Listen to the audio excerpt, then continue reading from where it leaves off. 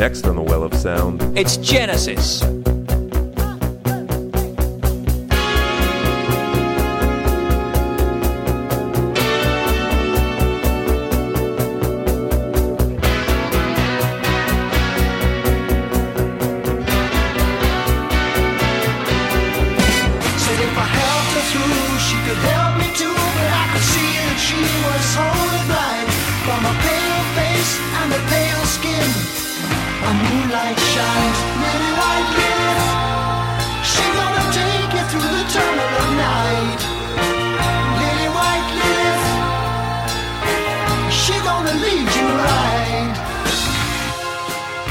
I just love that this is a reckoning for all our listeners who love Prague. We got we toe dipped into Genesis and got pulled into the lake fully. The ocean. The ocean. I'm at the bottom of the ocean at this point. The universe. The vast universe. I mean, so we originally talked about this, and it still is a Phil Collins episode. Mm-hmm. But you can't talk about Phil Collins without talking about Genesis. And the Genesis takes us way back. Like, way back. I mean, way so does back. Phil, but Genesis does too. So we've got these sort of parallel lines happening before they intersect. Can we just say, though, that for people of at least our vintage, our generation... Yeah. I grew up with a different Phil Collins than the one that I've basically been listening to for the last, 6 months. Slightly. I mean, the Against All Odds Live Aid guy who was everywhere. Huge. One of the biggest stars of the 80s. And I remember thinking, I think even then, but definitely sort of once we got into the 90s and the aughts, and still not really knowing about Genesis in the 70s, I remember thinking, can you believe that guy was the biggest star in the world? In the world, everywhere. He could, everything he touched. And I thought it was absurd. Went, to the top 10. And you're right. It's this small kind of balding guy who looks... He looks a little like Bob Hoskins. I remember seeing Who Framed Roger Rabbit. That was actually my first exposure to Bob Hoskins. Me too. Not like the London crime movies. Yeah. But I remember thinking, that guy looks like Phil Collins. So let me ask you a question. Just imagine that you're sitting in that audience. You don't know who Phil Collins is. And I say, coming on now is a sex symbol, a singer of romantic songs, a film star, and a pop idol. Who would you imagine would come round that door? Well, anyone but me, I suppose. That's what you're getting at, isn't it? And then I remember sort of Face Value showing up at summer camps, the cassette, and it being clearly the biggest thing going on. And I was already behind. I was I don't know what this is, but this is enormous. And then the Land of Confusion video, yes, with the puppet, that was that's the stuff that I loved as a kid, puppetry and Labyrinth and Dark Crystal and all that stuff. So when that sort of merged into rock, I was like, what? I couldn't get enough of that. I mean, that left an enormous impression on me too. What's the name of the television show? Is the English television show that there was the puppets were in that vein? Spitting image. Okay. They were Spitting Image puppets, and that was a very grotesque looking. Right. I remember the one for Reagan that they had. It was on late night TV. It didn't make any sense to an American kid, but right, Gorbachev. Yes. All the sort of big world players showed up, but in Labyrinth style. Yeah. Right. But Collins looks like a Cabbage Patch Kid in the Land of Confusion video, and it kind of comes by it, honestly. That was born in the gutter, a garbage pail kid. Garbage pail kid. Who are we kidding? Yeah. And so then realizing in my early 20s that Peter Gabriel was in Genesis was an explosion that went off in my brain. I was like, what? Yeah. And then all of a sudden I became interested when I was sort of on my Virgin Megastore, Towered Record Store binges. I was like, okay, what's the Genesis in the 70s album to get? Lamb Lies Down on Broadway is sort of the recommended go-to, at least back then it was. And so that's what I knew for a long time, but didn't really go deeper. But all this stuff, this backstory just has always hung around in my head, but I never bothered. I mean, this is what we're doing with every episode. We're figuring out the stuff we didn't know before. And there's been a lot of, we've done a few of these where I knew a lot going in, or one was a couple where you knew a lot going in. This is one where I think both of us had very little knowledge. I mean, up until about 5 to 10 years ago, I was in the Noel Gallagher camp that sort of thought Phil Collins represented the worst of everything that had ever happened. I mean, I remember when The Hangover came out and Mike Tyson doing the In the Air Tonight drum solo, and that being like this callback, and realizing how incredibly cool the Sonics were. Right. But I hadn't really...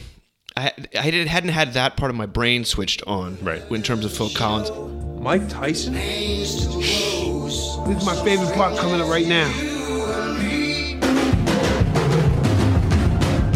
I can feel it coming in the air. And then I remember reading an interview where Phil Collins, when he was coming back, where he was just releasing, I think, an album of oldies, he said, it really hurt my feelings when Noel Gallagher kept saying that I should die.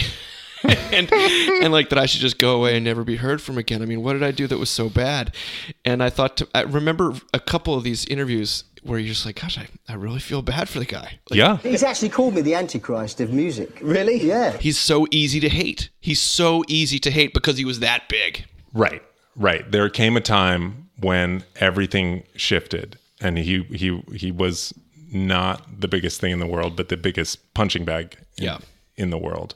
But the truth is that this guy has chops and was everywhere, even in the 70s. And I guess we can get into it now, but we should probably say that this is going to be our first two-parter. Yeah. We've got a lot to say about Phil Collins. Too much music. I mean, that was when we were preparing for this. After like 3 months, I turned to you and I said, I'm not sure. We can't do Genesis as well. Like, that's just too much. And you said, no, we have to do it all. And I thought, oh, shit. Well, also, I said, I was like, we'll just start when Phil becomes the lead singer of Genesis. And then I checked back in with you later and you were like, no, we got to do it all. I can't. Because you had become obsessed. From when he starts in the band. So Genesis this is another thing I had no idea about going in. Genesis was formed at a British public school. So that means a boarding school for Americans. And not just anyone, Charterhouse. So if you graduate, which I know nothing about. Charterhouse, you are a Carthusian. Okay. And the most famous alum of Charterhouse, other than Peter Gabriel, Tony Banks, and Mike Rutherford, you know who it is? No. John Wesley, the founder of Methodism.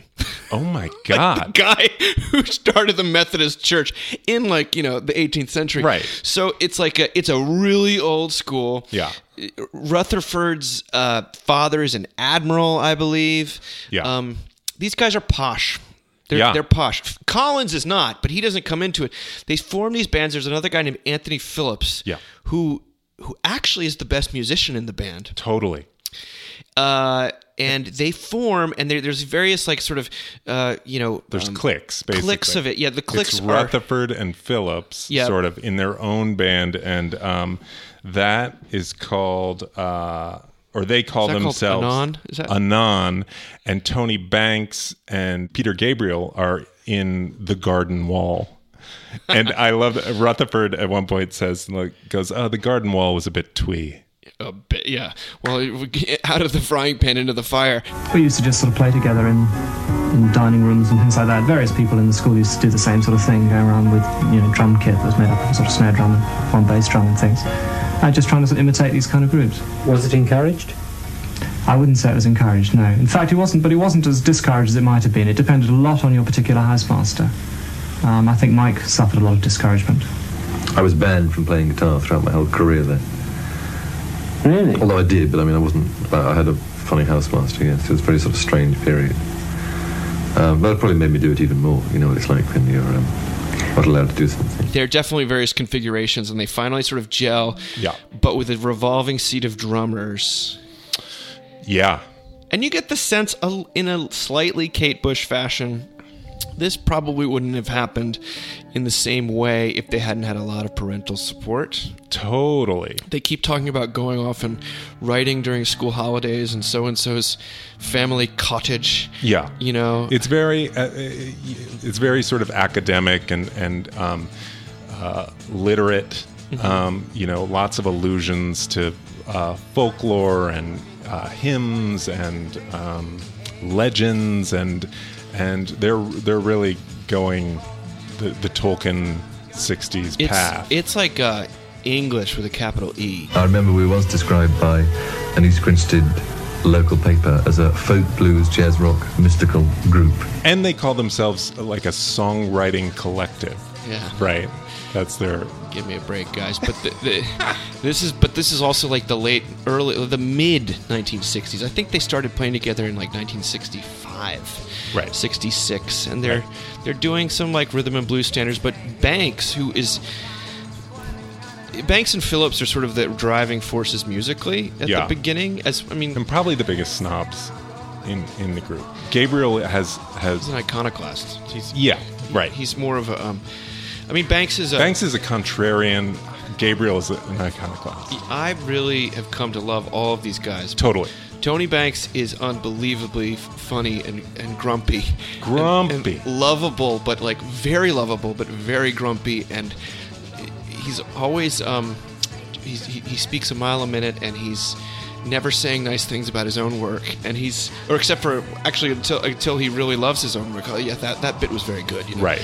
We worked on it too hard, actually. One of those songs that got over-arranged and over-composed. So it ended up dragging everything. Yeah, it just ended up a bit too bitty for me. They never want to be caught being earnest. And that's a real issue for them. I think when... We're getting ahead of ourselves, but when Phil enters the band, he says that they've got this code, almost this very English stiff upper lip, like give each other a look rather than actually talk about it. That's right. That's a little bit of what we talked about with Roxy Music and Eno, that like Ferry couldn't really sort of express his distaste for other people's contributions, and so he would just ice them out. Yeah. You know, if people weren't reading his unspoken cues. Yeah, I think that there's a fair amount of that going on, but that's also one of the things that Phil brings to the band is an ability to articulate and to sort of puncture the self-seriousness a lot of times. He's the jester in the group. Yeah, and the skill. There is a certain kind of wall that gets built up around you if you go to public school. I'm not knowing because I never went, but I mean, I can see it at a distance.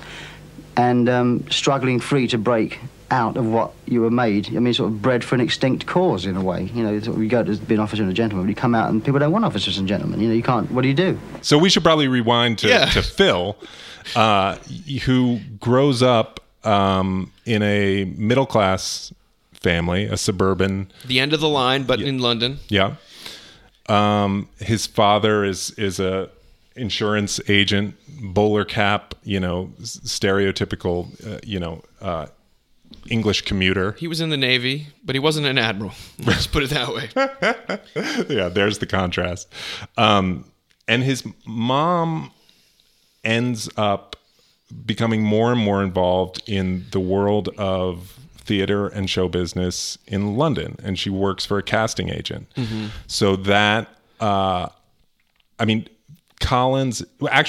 Collins and his sister and his brother all are sort of artistically inclined. Well, actually, both your brother and sister went into different branches of the entertainment business. Carol, you as a professional ice skater. And Clive? A cartoonist. Cartoonist. Plenty of material for you here tonight. So these are kids with talent. When I was about 5 years old, my uncles made me a kit of drums that fitted into a suitcase. And I remember sitting watching television and playing along. Phil is under the shadow of his father, who clearly makes a big impression on his life. I mean, what he comes to find out is his father has a mistress, a long time mistress, and eventually moves out of the house. So then his mother becomes a real force in the family and enrolls Phil in basically a theatrical academy, right? For kids. I mean, For kids. as a school, his school was a theatrical academy, so they're constantly doing plays and stuff. And so all, he's growing up with kids and having girlfriends that are actresses, and all of them are going on real deal auditions in the West End and for film. Yeah. I mean, he's and a young Phil Collins. I mean, the joke is that he's actually in the crowd of A Hard Day's Night. The next song we'd like to sing. It's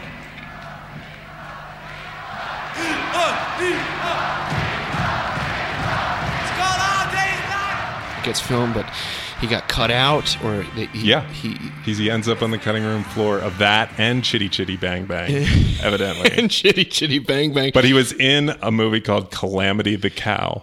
Oh, yeah, I forgot about he's in Calamity the Cow. Dad, you said I could have a cow of my own. Can I have this one? Oh, now hold on. I'm in one of our herd. You said I could choose. Yes, you did. Yes, it was a children's film, and it was like boy finds cow, boy loses cow, boy finds cow. I never actually saw it. He has a couple of near misses, but then he gets cast as the Artful Dodger in the production of Oliver. Yeah. Consider yourself at home. Consider yourself one of the family. We've taken you so strong. It's clear we're... And that's a fairly big... Which the movie ends up casting from just... not him. Just not him. Yep. Well, not probably other kids in the cast. But this character of the Artful Dodger will be something he kind of defaults to for humor all the time. Yes. Which is playing up a sort of... He's not truly a Cockney kind of guy, but he plays it up and he can do that character and he can be that sort of street ruffian type. Yeah, I mean, he's got some of it. He's a suburban kid, but he knows the streets. He's a little rough and tumble. He gets in fights. He can handle himself. Yeah. Especially he joins a band called, I think it's called Flaming Youth. Well, first it's called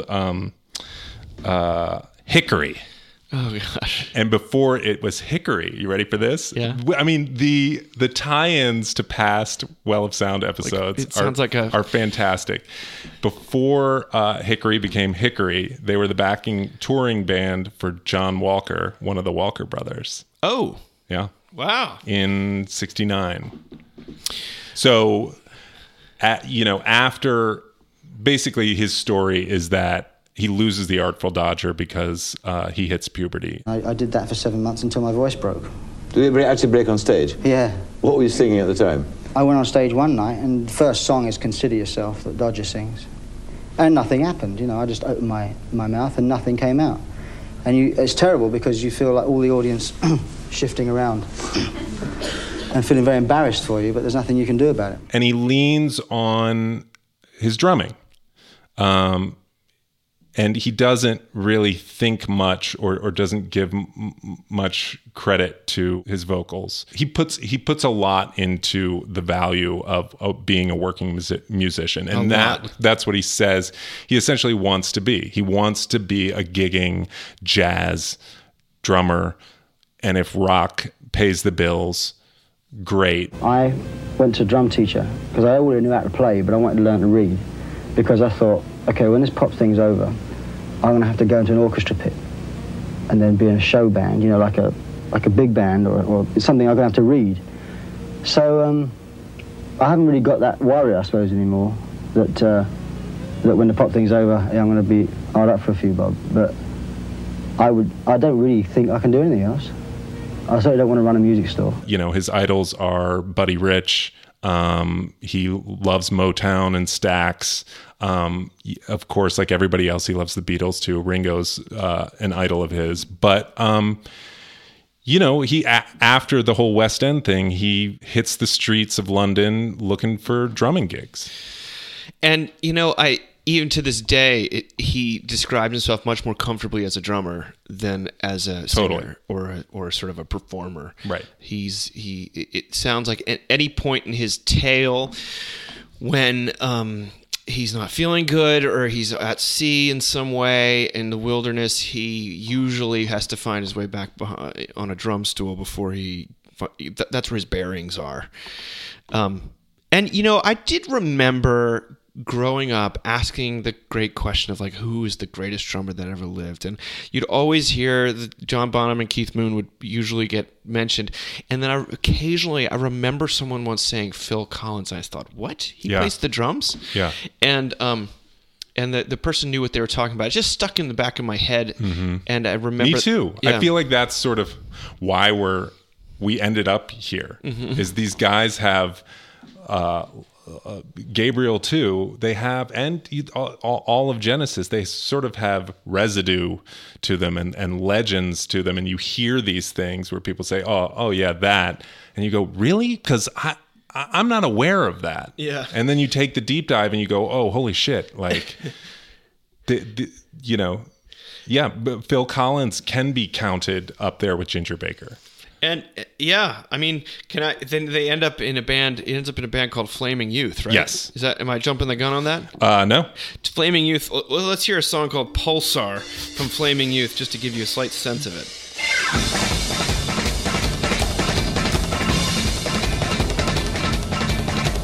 That beating burnt out ember, demon of self-destruction. I feel her signal pulsing into my mind. Black waves of death transmitting. So Flaming he's got a lot to do there, clearly, but he's bored. I will say, I've looked at videos of that were taken at the time. So Flaming Youth is the creation of two sort of famous songwriters at the time. They make a concept album and they put together a band of handsome, skilled dudes. Mm-hmm.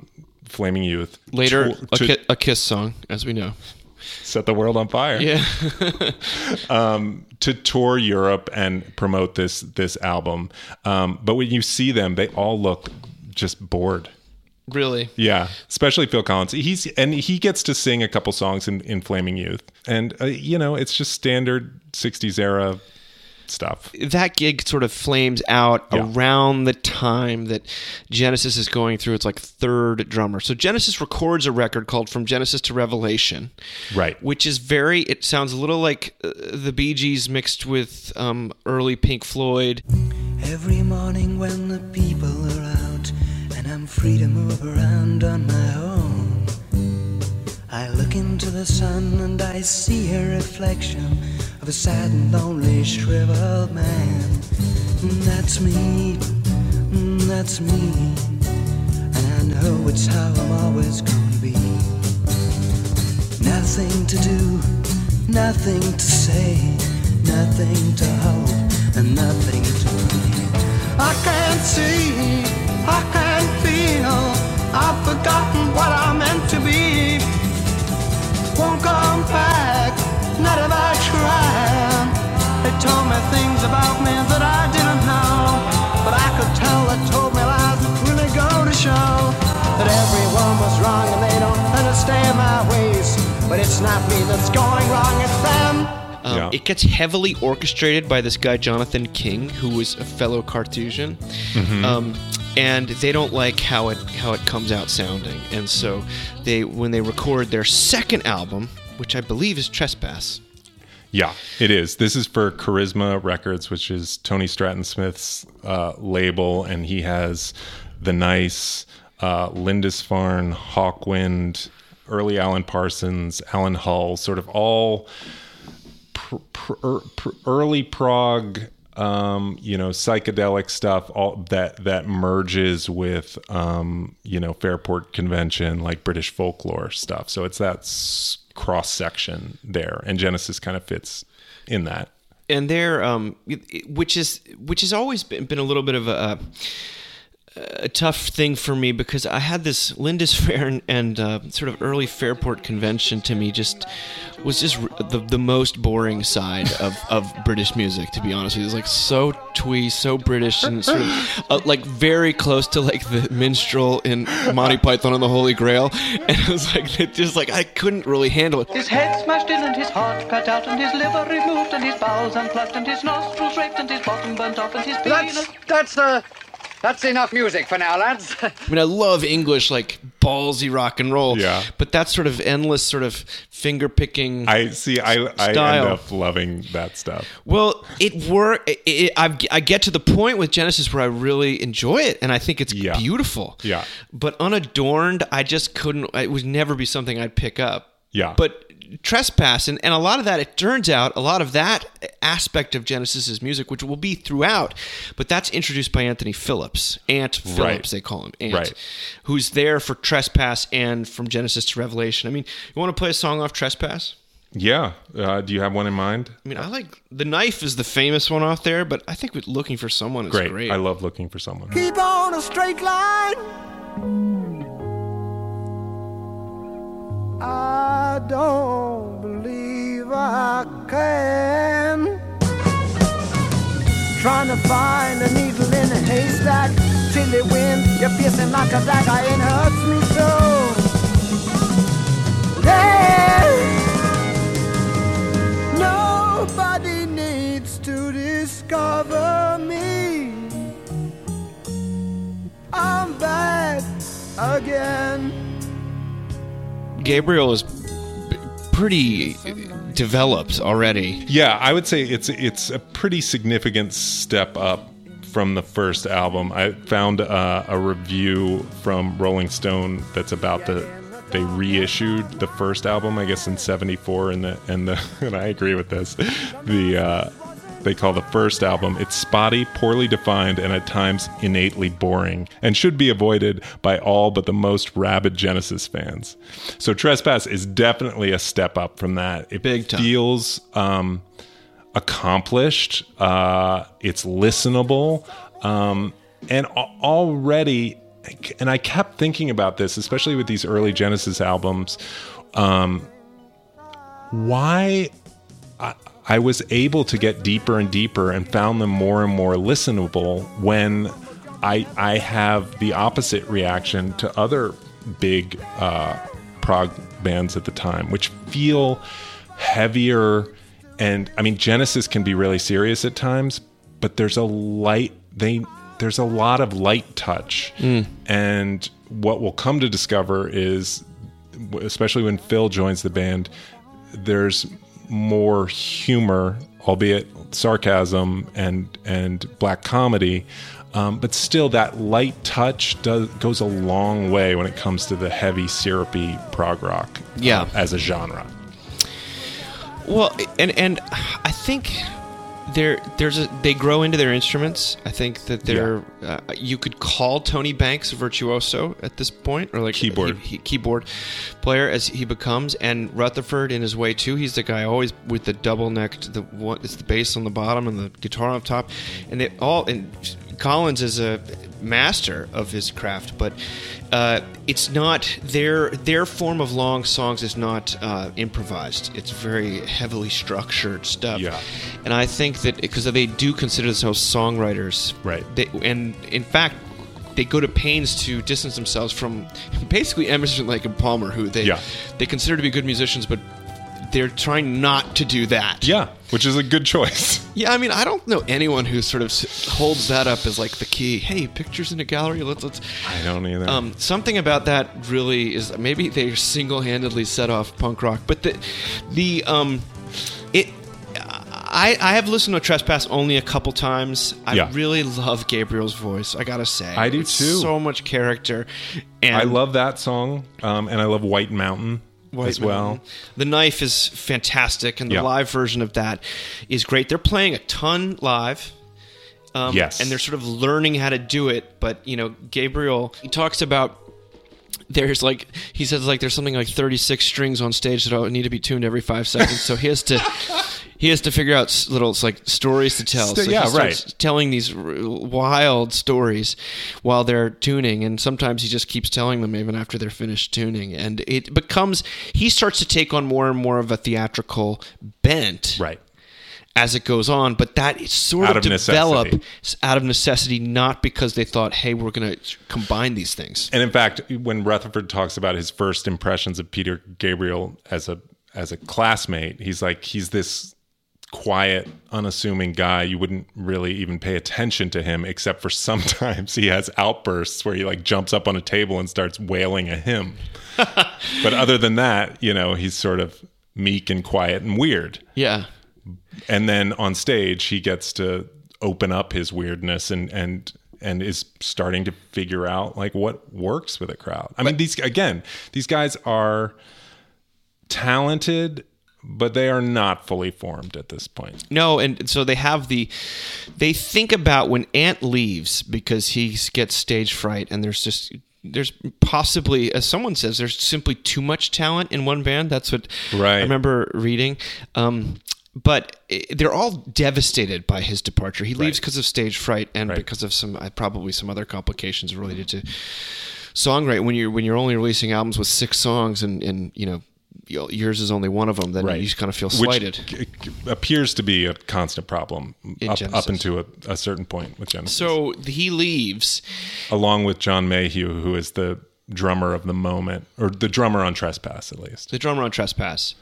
And so I think Rutherford says that that's the closest they ever came to busting up was when Ant left. Yeah. We were lacking, I think, a bit in just sort of in a solid base to the band. We had the ideas, and we had a lot of ideas in terms of sounds, and, you know, we were trying to be very ambitious musically, but we didn't have the drummer to cope with it at the time. And we really had to tell the drummer everything to do in those days. But they decide they have enough pull at this point to sort of put an ad in the Melody Maker. Because they do have a label. And Tony Stratton Smith is a mover and a shaker. He's a big, besides the double-barreled last name, he's like a big character. And like, they all love him. He's a key part of this whole saga. Right. I just answered an advert. Really? Yes. What did it say? The back page of Melody Maker used to be, well, it still is, I suppose. The sort of the place where you look if you're after a gig or you want musicians.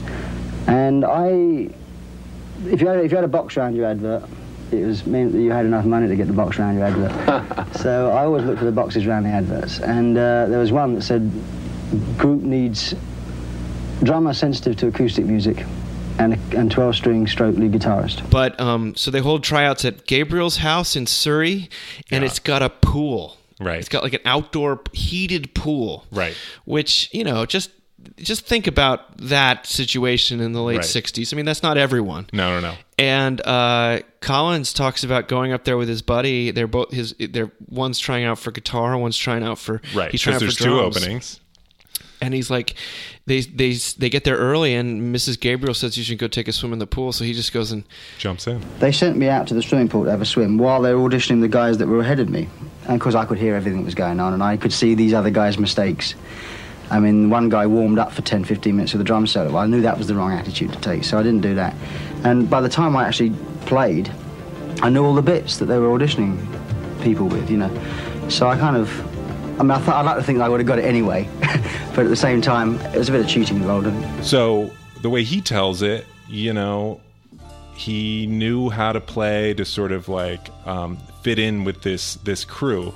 But when you hear Banks and Rutherford talk about it, they're like, this guy, instantly we could tell we knew he's the guy. 100%. Gabriel said the same thing.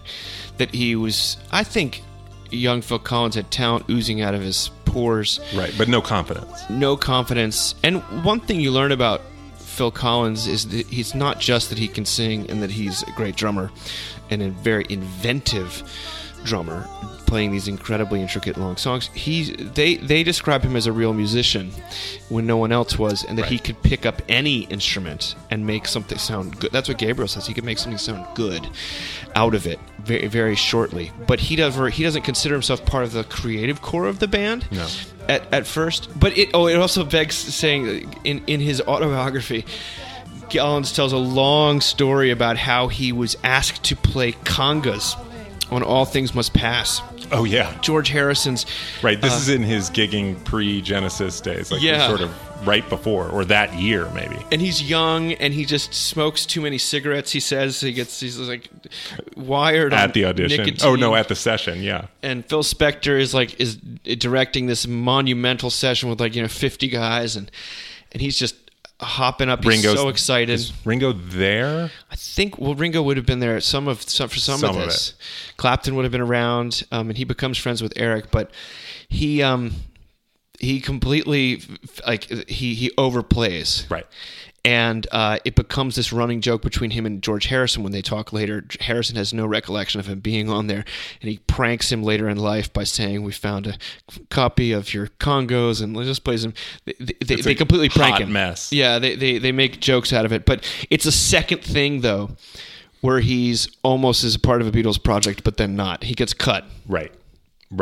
Yeah, this cutting room floor thing seems to haunt him and bother him. Yeah. And he's humbled by these things. He's like, just when you think you're on top, it all falls apart. So he's pretty cautious about celebration. The other thing that is true, it's starting here,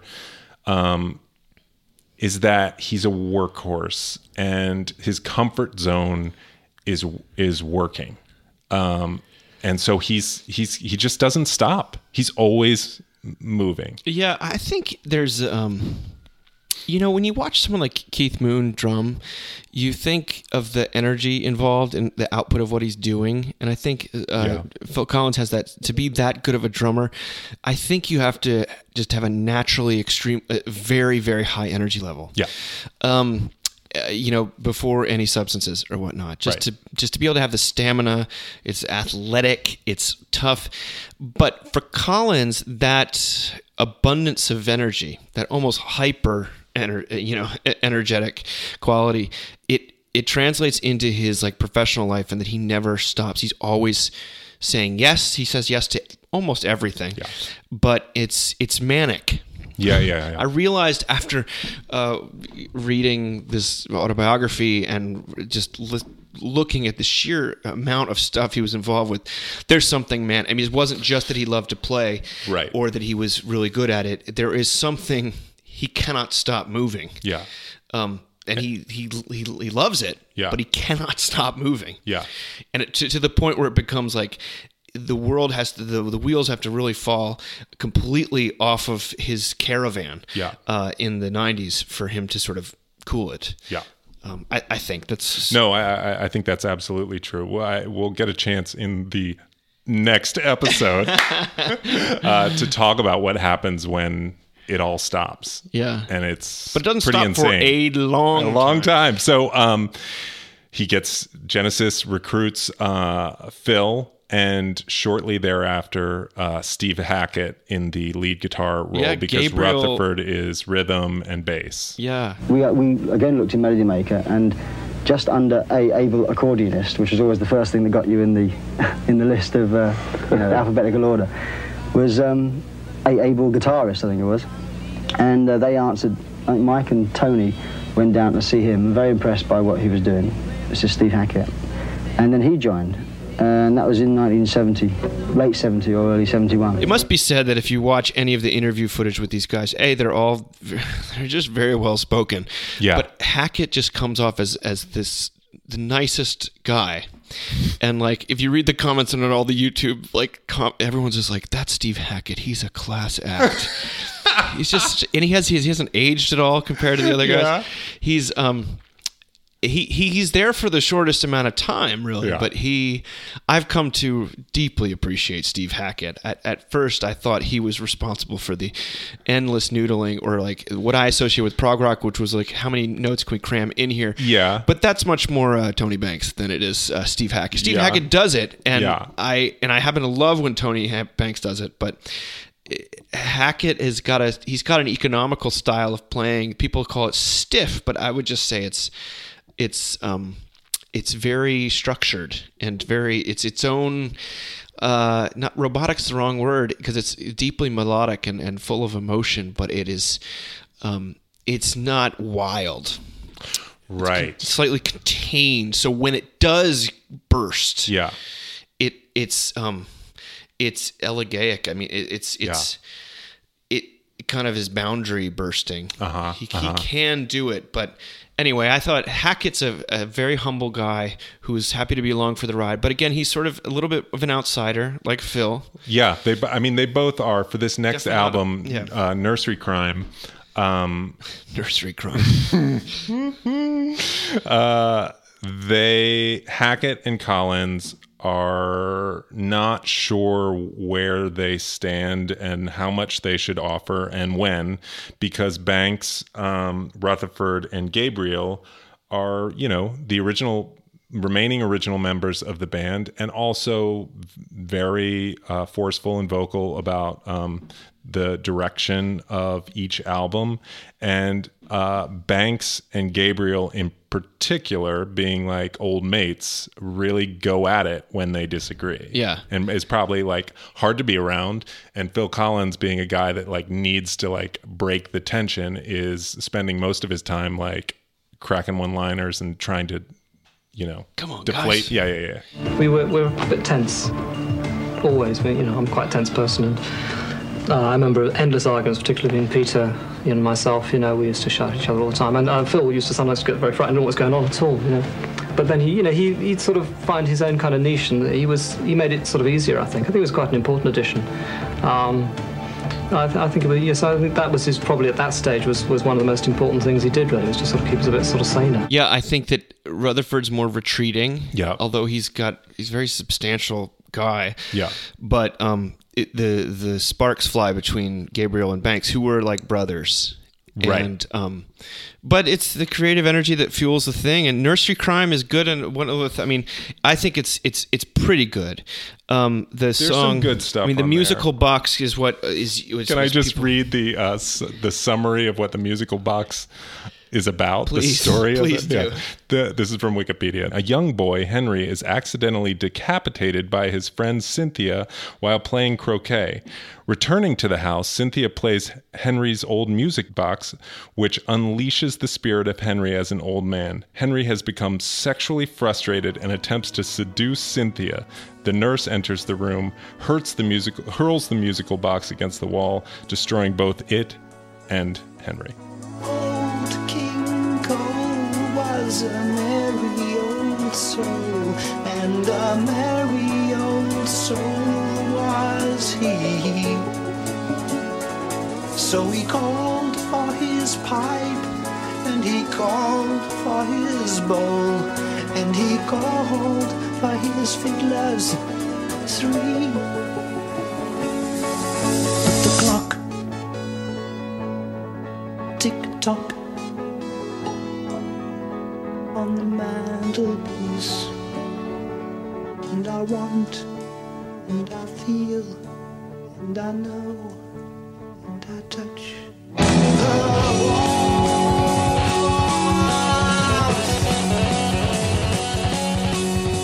Unlike a lot of the other bands we've profiled here, for the most part, I have no idea what most of the lyrics are about in Genesis songs. I mean, I have some idea. That said, once you get a little tip from Tony Banks as far as like what a song is about, you re-listen and you go like, oh yeah, I hear it now. I get it now. I get it. But yeah, that's I don't know what to say. Like Gabriel has a very vivid imagination, but you'll notice, like in the middle of that, there's something about croquet. I mean, who's writing about croquet and rock and roll? And it's just part of it. Yeah. And it's this aesthetic that the people, they talk about playing festivals in the early days, and Banks is always like 90% of the people there had no idea what we were doing. Right. But the 10% that did followed us around the country. We like audiences that sit down and listen to the music. With every tour, with every show, they are building a following mostly of young male academics. Yes. Who love every bit of this and are devoted, and the word is spreading. Influence, influence wise, while Collins brings the jazz angle to it and the polyrhythmic stuff,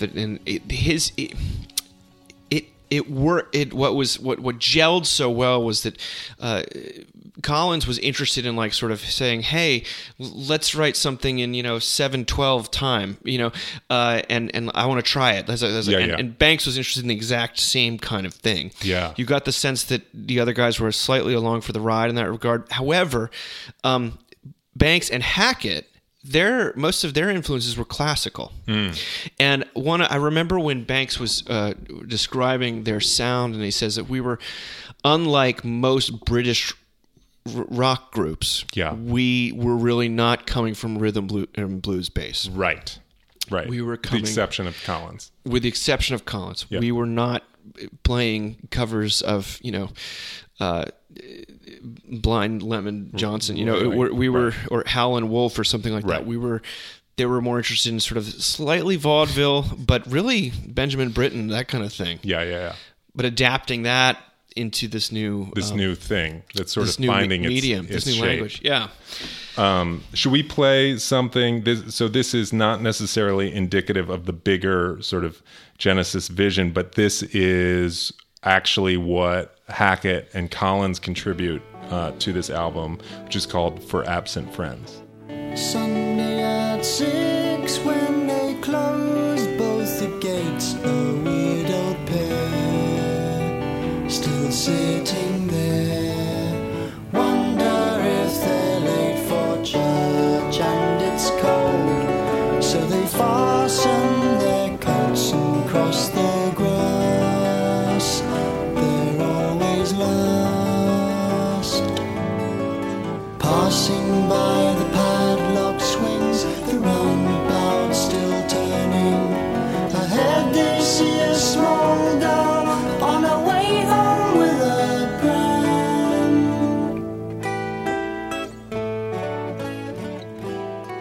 So that's Phil Collins singing for the first time on a Genesis album. And what's neat there, and what they say is this added benefit to Phil Collins being in the band, is that Phil and Peter's voices are so similar that when they sing together, and it happens on that song, it sounds like vocal double tracking, but it's happening live in the moment. It creates this really awesome sound, to the point that I thought that there was a point in Genesis when Peter Gabriel left and Phil Collins took over vocals, that there was a line in the sand, which is not necessarily the case. There's this sort of blurring that happens starting once he joins the band. We all come in with an idea, or separately, someone comes in with an idea and we all expand upon it, and we write the words, the music, the arrangements, all democratically.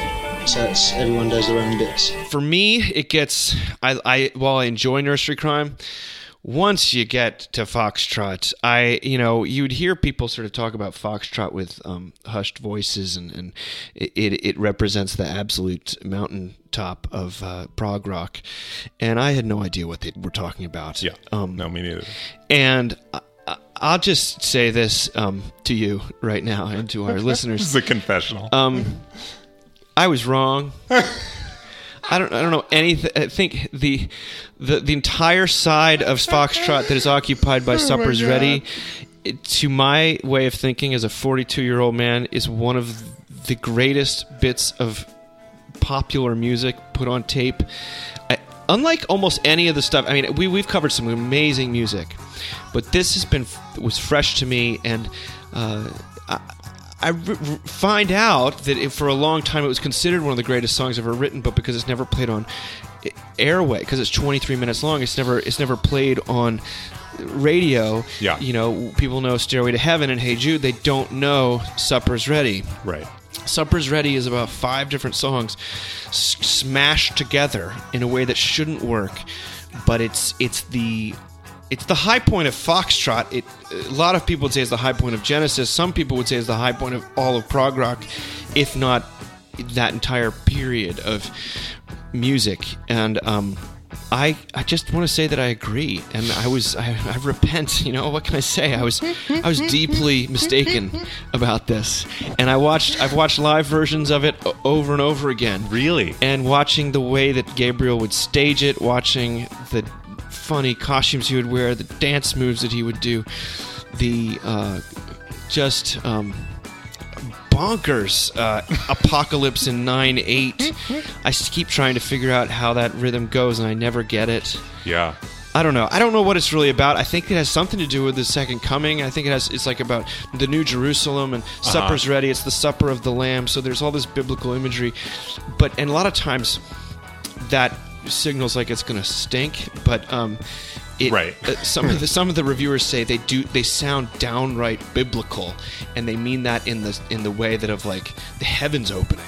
Yeah, at the end of that. Well, hey. Sorry. I No. just hijacked to talk about Supper's Ready.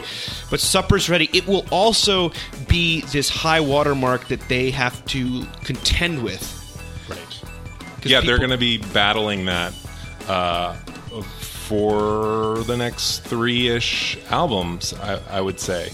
Kind of figuring out, they stumbled upon something great, and they have to run with it and build upon it, and it's not easy. I would say they do a pretty damn good job.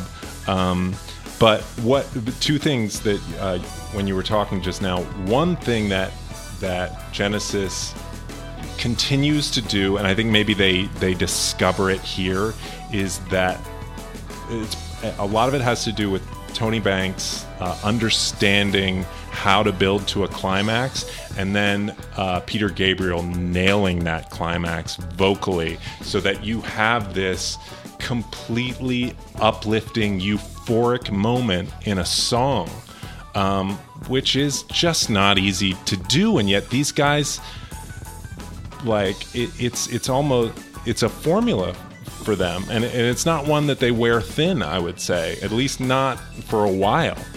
And it's pretty incredible. The other thing that I was having to grapple with is that, especially now we live in a time when the album itself it feels a little outdated. I don't mean Foxtrot. I mean the concept of an album feels outdated. We live in a singles culture, and that's not the first time that's happened. But this is a real bubble where albums are all you need. Yeah. Right? The musician is safe within that construct. And in fact, with Supper's Ready, they actually push the physical limits of an LP at that point. You can't fit much more in the grooves. Right. And what you say is that Banks tells this story of that this Apocalypse in 9/8 is this time signature that's very, very difficult to play. And they're quote-unquote jamming on it, which you got the sense they're really just trying to figure out if they can do it. And Banks is very, very proud of it, but he didn't think that there'd ever be lyrics to it. And then Gabriel adds lyrics, and Banks, who doesn't like to be proven wrong, it seems, there's a point in the song where Gabriel comes in singing 666, it's no longer alone, and the 7 trumpets blowing sweet rock and roll. It's he said it worked. He just basically says I was proved wrong. It was fantastic. Yeah. And it's, hey babe, with your guardian eyes so blue. Hey my baby, don't you know our love is true? I've been so far from here, far from your loving arms. Now I'm back again. I'm maybe it's gonna work out fine.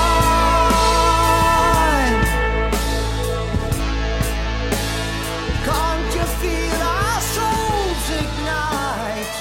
It's actually 7 songs or 7 parts. Right. And there's some twee moments. Narcissus gets mentioned. I mean, it's like but I think it's unlike anything I'd ever heard before, and I felt humbled by it myself, and I can't seem to get enough of it.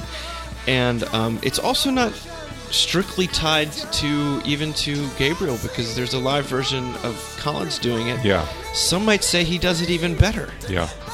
It's. However, the stark difference there is the stage performance. Yeah. Right? So can you talk about Mrs. Fox for a second?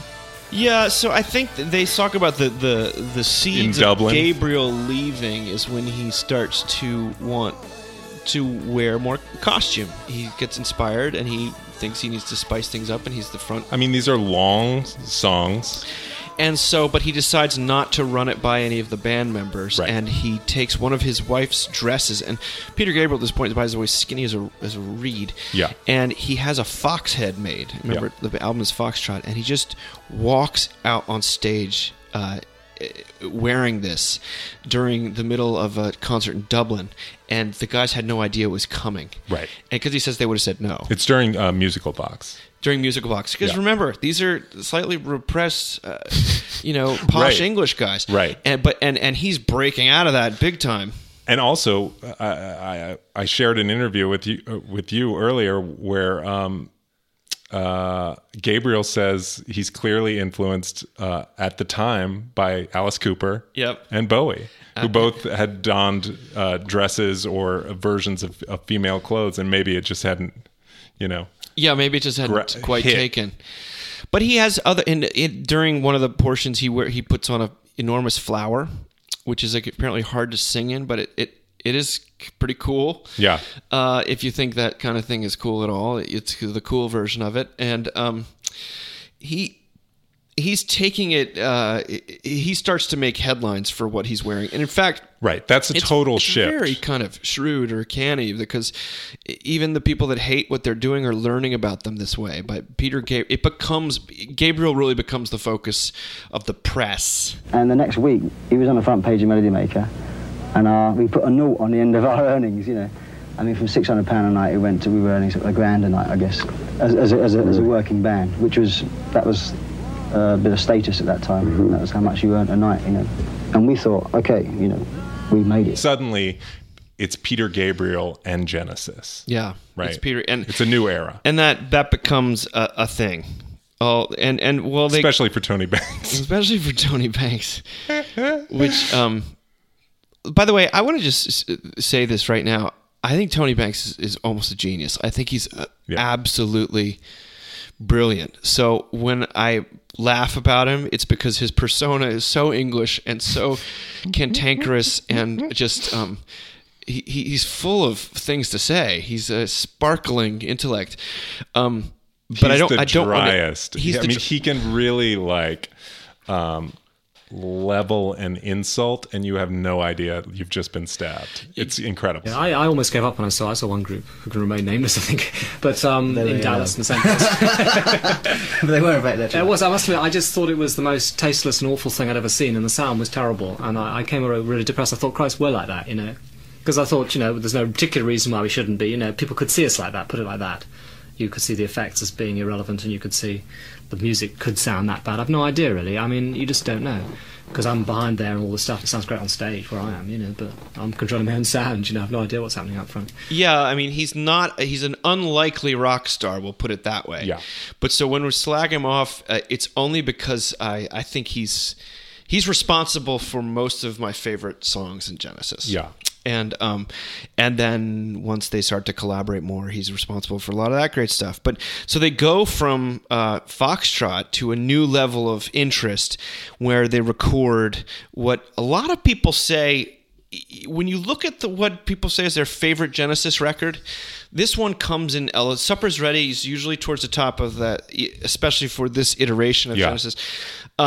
Selling England by the Pound is considered by many to be the high watermark. It's seen as a slight step back from Supper's Ready, or Foxtrot, a little bit more provincial or pastoral, but I don't even know if that's really true, because it's got some epics. I mean, it's got right out the gate. It's got this very funny. It's their first cover, by the way, their first album cover that I think actually is. I really like. They depart from Paul Whitehead, who did the previous three album I covers. think they're just they're not great. Well, so Foxtrot is a little uneven. The perspective is strange. It just seems like it's thrown together, but it does have Mrs. Fox on it, which is what Peter Gabriel, modeled that character on. So, I mean, selling England by the pound. What is your? Well, I have. It's become truly infectious for me. Their first kind of single, their first hit in the UK, which is "I Know What I Like." Play us a couple bars of that. In your wardrobe. It's 1 o'clock and time for lunch. Bum-de-dum-de-dum. When the sun beats down and I lie on the bench, I can always hear them talk. There's always been Ethel. Jacob, wake up, you got to tidy your room now. And then Mr. Lewis, wasn't the time that he was out on his own. Over the garden wall, 2 little lovers, cuckoo to you. Keep them moving things sharp. I know.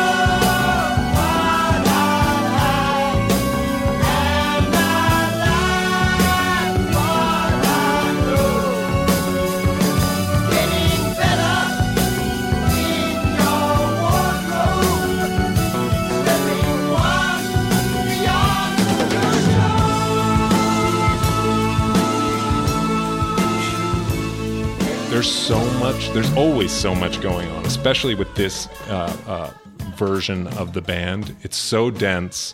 There's so much to appreciate. Every time I listen, I'm enjoying it a new way, but every time I'm just totally infatuated with Gabriel's vocals. Yeah. Which is odd then that they, in the middle of this record, Phil has his first actual lead vocal, which is More Fool Me, which is a good song. Great song. And you'd be the one who was laughing and giving me something I don't need. And you know I'd always hold you and keep you warm. Oh, more fool me. Oh, but when it comes round to you and me, I ask myself, do I really believe in your love? And yes, I'm sure it will work out alright. That song has a real Crosby, Stills, Nash & Young vibe to it. It does, which is also what Phil Collins sort of noted about some tracks from Trespass. When he first heard Genesis, he was like, yeah, they got kind of a CSN vibe. I gotta say, though, when it comes to Selling by the Pound, for me, there's one moment which is also in my top Genesis moments, and that is the guitar solo on the Firth of Fifth. Firth of Fifth, which is I hope I'm saying that right. It is a showstopper. It is one of Hackett's finest moments.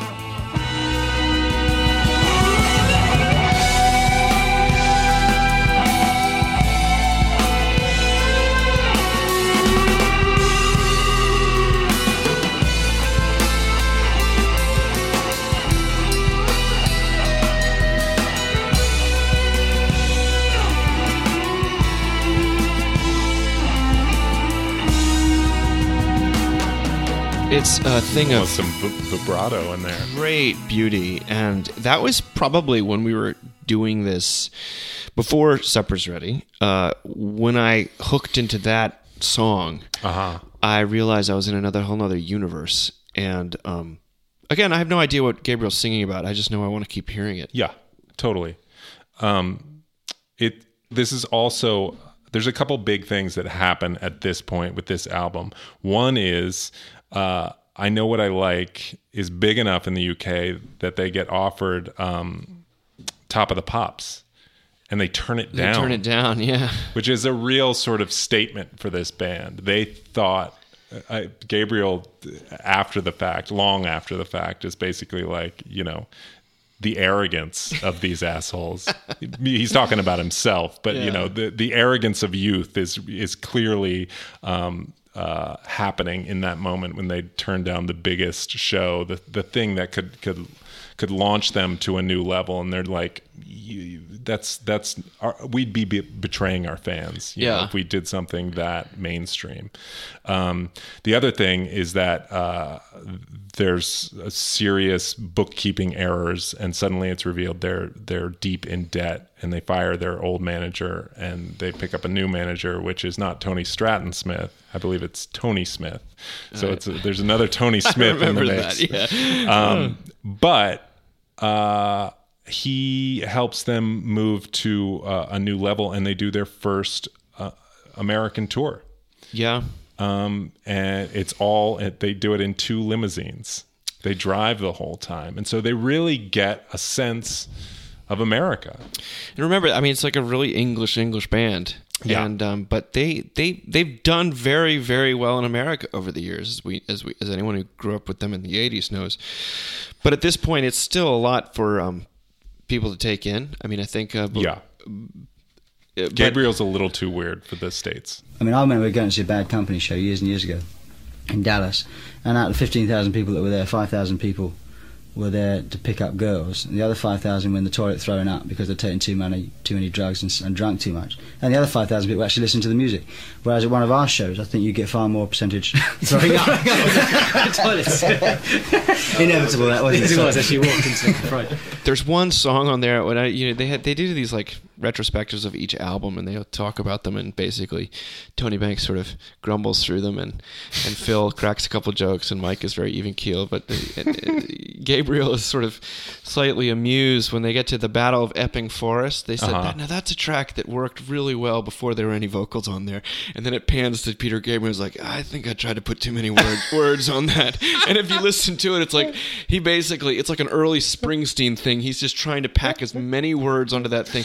And I remember being like, I love selling English by the pound, but I could kind of do without the Battle of Epping Forest, which, you know, from the get-go. A couple of songs on it are really not up to scratch, you know, for me. The Battle of Epping Forest is an example, which is a song that we loved it when we were writing it, and I think it's got a lot of great bits in it, but it just doesn't hang together. There's too much going on. And, you know, a song like that can kind of put one off an album. To save my steeple, I visited people. For this I'd gone when I met little John. His name came, I understood, when the judge said, you are a Robin Hood. Collins mentions later that he feels, and the guys say in interviews as well, that they were hiding behind their cleverness and their bookishness, and they were kind of afraid to say anything earnest. And that's where a lot of this stuff came out from. They're young guys, and they're just drawing on the things they love as young men. You know, all but they're their afraid to write an actual love song, or for sure. They're actually afraid. 100%. The complicated stuff is a bit of a shield against genuine or that kind of plain spoken emotion. Totally. And it's on this tour that Phil catches up with an old girlfriend, Andy, in Canada, because Canada is part of this tour, and they strike up, they rekindle their old teen romance, and we'll catch up with that a little bit later. But just that's when that starts to happen right there. You know, when you read Phil Collins' autobiography, at the very beginning, he feels like he's got to say that he believes in love and he believes in marriage. He's just as terrible at it or something like that, because he's been married a number of times, and his romantic travails, which take up a large portion of that book, are really, let's just say, convoluted. He's shooting himself in the foot a lot. But yeah, he has these pan-Atlantic relationships. But so then, by the way, I think on that tour, this is only like 73, 74. Like we're getting into 74. Gabriel, though, when they're back in America for I think their second, they go back again.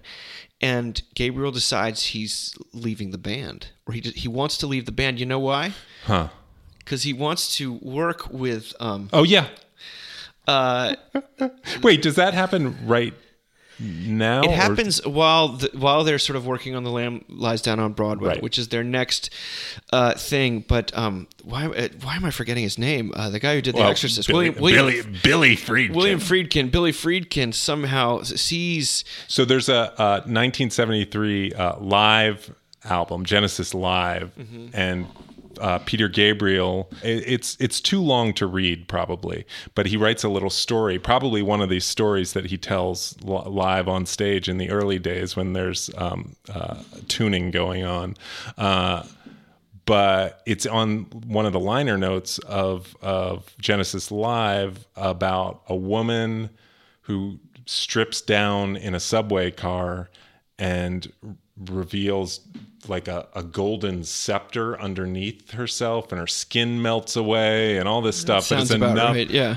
It's enough to sort of captivate William Friedkin, and Friedkin reaches out to Peter Gabriel and says, do you want to develop a screenplay with me? And Friedkin had just done not only The Exorcist, but also The French Connection. I mean, he's like one of the biggest directors in Hollywood at that point. Yeah. And Gabriel's like, well, yeah. And of course, we were on a roll, and we said, no, if you want to leave, if you want to do it, you're going to have to leave. I mean, it sounds completely unreasonable at the time, but at the time, it seemed more logical. So he said, okay, well, I'll leave, So he left for a couple of weeks while we were doing The Lamb, writing it.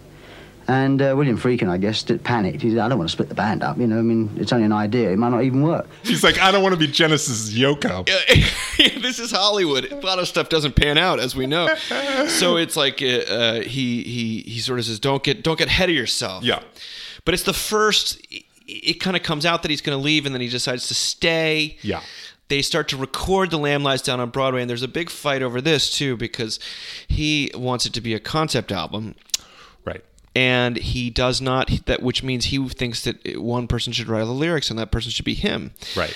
A story is not something made by committee. Made by committee. And I think that will follow him through. As someone, as Rutherford, I think, is quoted as saying, I think that the band compromise, the element of just other people having a say, was always going to be hard for Peter with that kind of a vision. Right. But it's at this time his wife gets very sick. Their first child almost dies. I think it's their first child. And there's a bit of a ticking clock too, I think, on the label wanting an album and them needing to deliver. There's scheduling stuff going on that forces them to pound this stuff out. And what happens is, like, I think it's Phil Collins that says there's day Genesis and there's night Genesis. And night Genesis is Peter Gabriel working with like a couple members of the band to create sort of one sound and the story. And then in the morning, Tony Banks comes in and goes like, I don't like any of this. And it gets sort of scrapped. So there's this churning thing going on, and essentially there's division that's starting to happen, and it's mostly like the band and then Peter. But Gabriel, part of this is forced by the fact that he's having to travel back and forth to where his wife and child are. Right, so he has to work sick. remotely. Yeah. And of course, Tony Banks is pretty callous. Yeah, and they all regret. They all think they could have been nicer to him. Right. Also, they're recording in Headley Grange. Headley Grange, where Zeppelin 4 had been recorded. Right. So it's the halls of When the Levee Breaks, the Bonham echoing, the drums echoing up the corridor. It's a fascinating thing. I mean, also again in interviews, Banks is very clear. It's like, I don't understand the story. It wasn't a very strong story, but I love the music. He's still and I think the story is also kind of confusing. I mean, there's but I don't really care. No. There's some amazing. We should play some stuff, and then we can talk about it. I want to play "Fly on the Windshield." Great. The great moment where they all come in. Oh. The dust settles on my skin, making a crust I cannot move. And I'm hovering like a fly, waiting for the windshield on the freeway.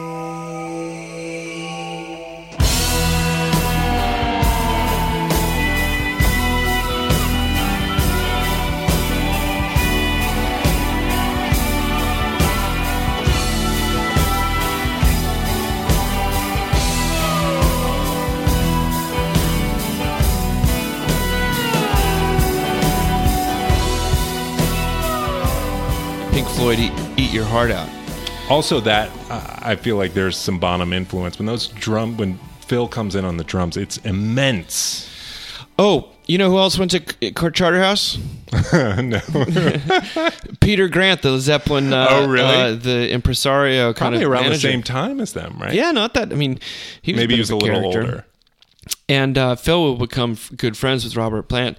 And in fact, he plays it. We'll find out in part 2 his role in the very ill-conceived Zeppelin reunion at Live Aid. But The Lamb Lies Down on Broadway. It's about Rael. I think it's conceived. What I've heard Gabriel saying, it's supposed to be, John Bunyan's Pilgrim's Progress, translated into sort of 70s New York, which gives me a much easier. I mean, I read that as as a kid.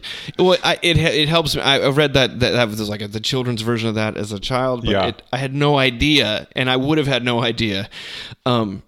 Based on just listening to the record. The record, though, starts out with probably their fiercest rock song they've ever recorded, or one of them with the Lamb Lies Down on Broadway. It's a great album.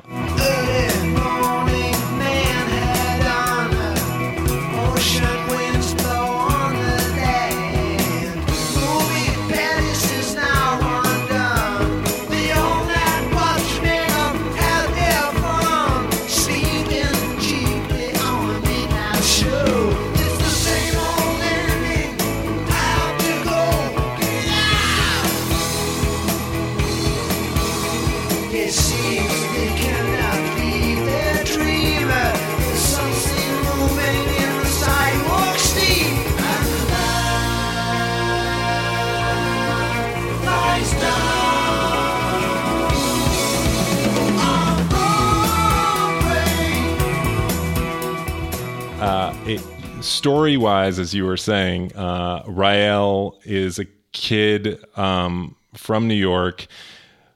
Basically, a movie screen in Times Square kind of opens up and swallows him into like an alternate universe that is New York. But the second half of the album is where it gets batshit insane, and I just have to at least read what the story, quote unquote, of that part of the album is. Rael ends up in a pool with 3 lamia. I hope I'm pronouncing that right. It's a good song. Beautiful snake-like creatures. He has sex with them, but they die after drinking some of his blood. He leaves the pool in a boat and finds himself in a group of slipper men, distorted, grotesque men who have all had the same experience with the lamia. He has become one of them.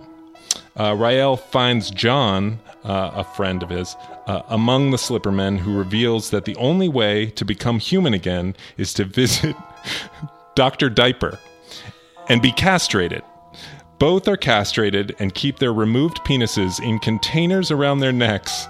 Rael's container is taken by a raven, and he chases after it, leaving John behind. The raven drops the container in a ravine and into a rushing underground river. It goes on from there, but that's just a little taste of The Lamb Lies Down. It's not straightforward. I mean, I would have preferred a simpler plot. The live show is what we have to talk about. The live show with that. Exactly. Well, I think he's. All I know is I've seen the costume for the Slipperman is truly grotesque. It is, and it's disgusting. But I think doesn't he emerge from a giant phallus at one point? Yeah, and and Collins talks about it basically. You know, I know that sort of every rock band of the era says that they have Spinal Tap moments. Yeah.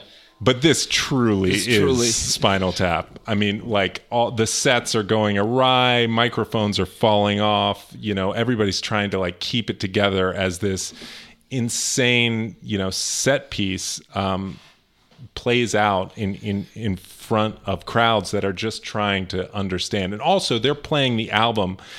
They're not playing any Genesis songs that the crowd knows. So we went into America with all our paraphernalia, you know, all the staging and everything. So we couldn't play on a double bill with the band because we couldn't support the band because they didn't want the aggravation of so much equipment.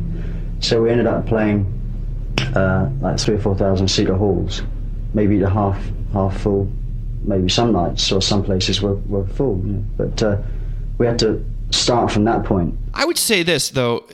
Lex, if this was the first Genesis record you got, it's not the easiest to get into. Now that I've been around the block with these guys, I think it's outside of like the first track, it's hard. It's tough. It is, but what actually, so it was kind of my first Genesis album, like stepping outside of 80s pop hits. It was my first, and the way I got into it is because the songs are shorter. Yeah. Right. And that's what makes it. That's what got you, even though it's actually one long song. Yeah, exactly. Yeah. But I listened to it on CD, right? So it was more consumable. I could skip to tracks that kind of hooked me. Yeah. So that's how I got into it and started to appreciate it. But speaking of the recording, we should also talk about who's upstairs recording when they do Lamb Lies Down on Broadway, which is Brian Eno. Mr. Brian Eno. Mr. Brian Eno. LaSalle, Marquis. Yeah, whatever, that's all right. that stuff. And I think they asked him for to borrow one of his keyboards or something like that, or maybe a pedal, and he says sure, but and he sort of lends a little bit of talent. They call it Enosifications. That's what Peter Gabriel calls any Eno touches on that album. He calls Enosifications. Oh, really? Yeah. Well, see, I didn't quite understand. I just know that Phil says he was sort of loaned out. He's like, I was sent up there, like, what am I supposed to do? Or like, just do what it takes, Or yeah, right. It was a little bit. He jokes about it, but he's sent up there and he ends up playing drums on Mother Whale Eyeless on. I think that's Taking Tiger Mountain. Yeah, it's on Taking Tiger Mountain, but that song in particular, he does drums on. But then they strike up a friendship, and he plays on Before and After Science, Another Green World, and actually, I didn't know any of that. It turns out Phil Collins is playing drums on all these avant-garde, like cutting-edge Eno records, and he's not the as only cool one. As it gets, he's not the only. I mean, sorry.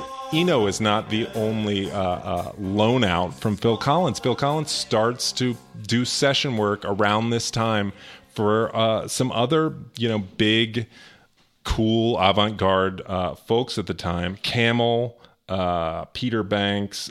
He actually gets into official classic rock territory.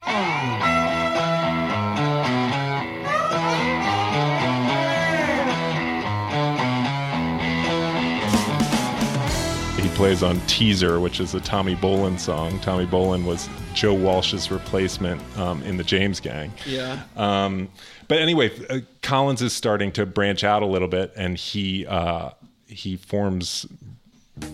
of Brand X.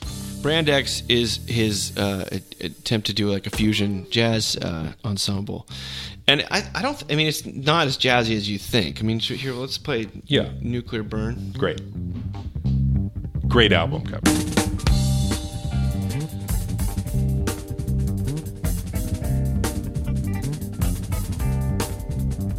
I think you get the idea. Yeah, the fusion jazz. Yeah, I'm not really here for that stuff. I got to be honest with you. Like, I know that he needs to get it out of his system. It depends on the day for me. Okay. But he's got, again, this man has chops for days. Like, he can do anything on the drum set. Yeah. And that's why he's called, he's also clearly a fun guy to hang out with. Right. You get that sense. But he is, he's gigging. And he's, when Genesis, so Gabriel says, I'll stay through this tour. They do a tour, and he's like sort of. I mean, I don't think they finished the tour. Well, there's like one. The last one gets canceled. It's kind of a whimper of an ending. Their last show with Peter Gabriel is in France to a small crowd, and it's just kind of like, I'm done. Yeah, and there's no big outro. The last Peter Gabriel show, nothing like that. He ends up writing a huge hit about his leaving Genesis, which is Salisbury Hill. It's written about him sort of branching out into the future. My friends will think I was a nut, turning water into wine. Open doors will soon be shut, so I went from day to day. My life was in a rut, till I thought of what I'd say, which connection I should cut. I was feeling part of the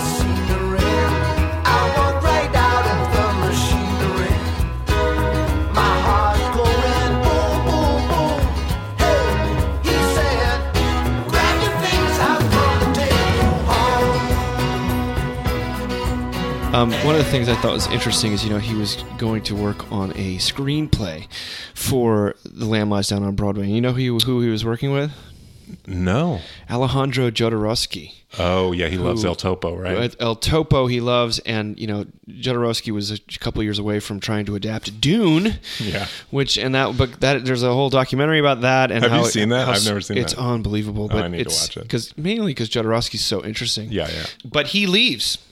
He leaves. It was upsetting. It was very emotional, really. I've been with him for, since school, and it was rather sad, but it presented us with a new challenge and did both sides good. It was kind of slight relief when he left, although we knew he had an awful lot of problems to overcome in terms of finding a singer and all that, and also the fact that the whole image of the band was totally wrapped up in Peter Gabriel. And there's no question in their mind that they want to keep going. Right. And Phil Collins says, well, we'll just be an instrumental band. And the rest of the guys, including management, are like, no, we're not doing it. No. To my point of view, I knew the band, not with me as a singer, because at that point I had no idea, but just the band could sustain itself, because the band was good enough. It was like 4/5 of the writing material left. And they've all been writing songs all along. It's not, that part's not changing. The sensibility shifting. And so they start out to audition singers. Yep. We did come up with a few, a lot of replies, about 400 replies, with tapes and with records that people had made, or the tapes of people singing along to our records, all kinds of things. And the office sifted them out, and we got about 30 short on the short list. Did anyone come close? Not really. Yeah, it was quite depressing, because we'd be rehearsing for like 6 weeks or something, and every Monday we'd have 5 or 6 people down, and they'd come down and they'd sing. I'd teach them some of the songs, and then they'd sing it, and we'd say, okay, we'll keep you in mind, And meanwhile, they're working on their next album. Mm-hmm. They're laying, they're kind of working the way they have been, which is everybody brings a little something. And, the last album, Peter was separate, creating vocals.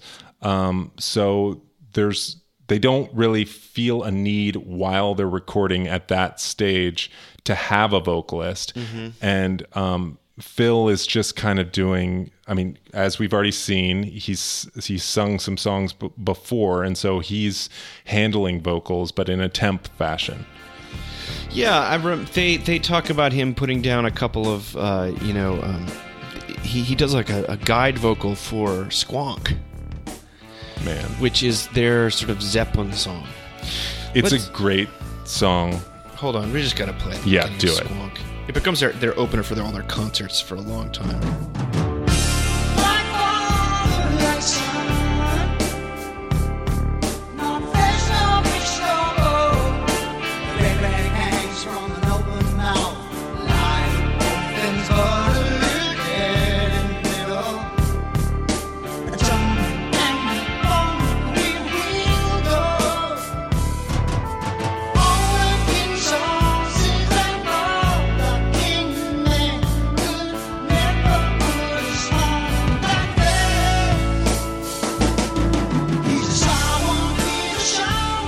Phil, sorry, you what? I had a bit of a eureka with Squonk, but well, it's the first thing that sounds like the Genesis we know, right? Yeah, it's the first song where you're like, oh yeah, I can hear that Genesis, and this is 1976. 1976, I think, yep. That song Squonk, that is the audition material. That it's like if the person can nail that. Then they know that's their guy. In addition to some other factors of just kind of sensibility in the band. I don't think they're requiring that the guy play the flute like Gabriel used to. I think they're probably happy to have the flute out of the mix. Yeah. Right.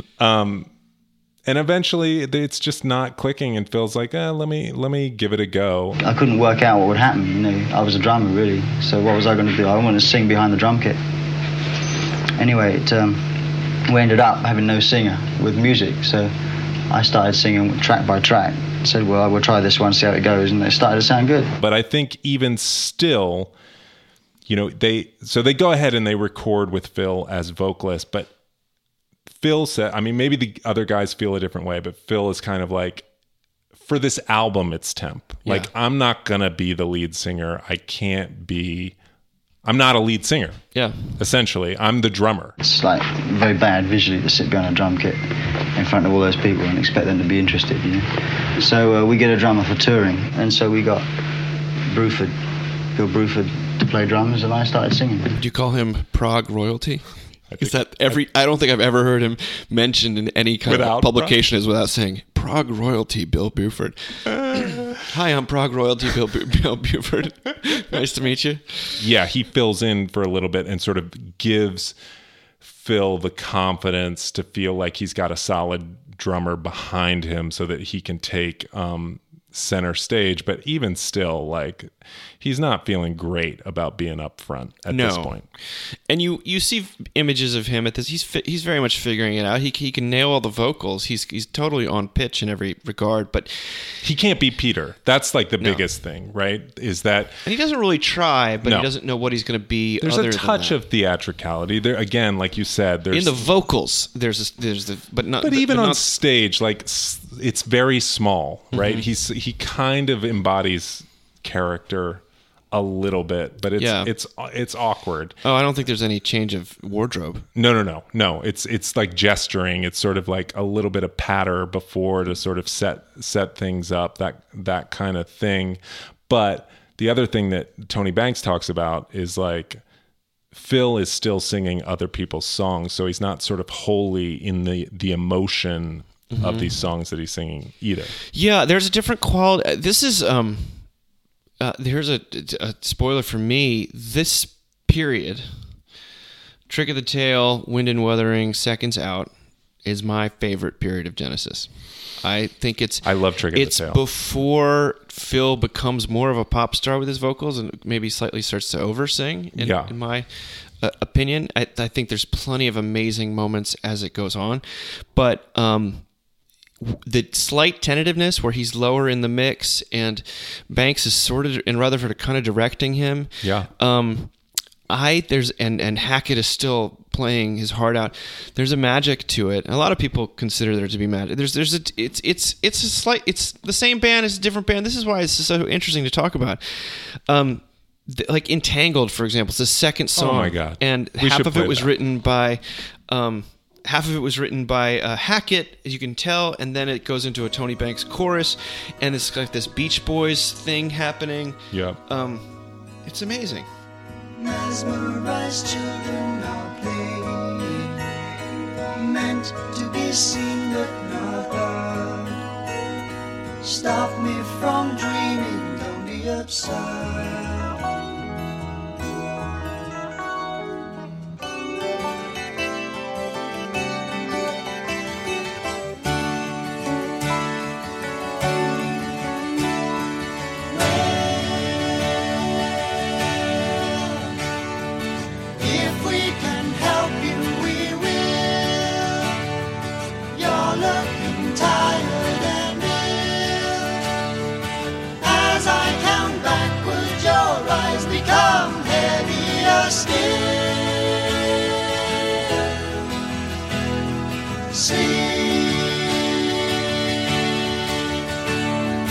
Won't you allow yourself fall?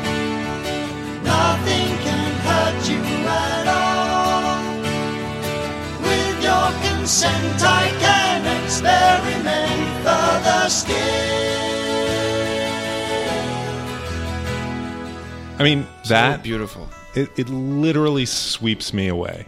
It's elegant and musical. And I think that's what these guys just are so musical.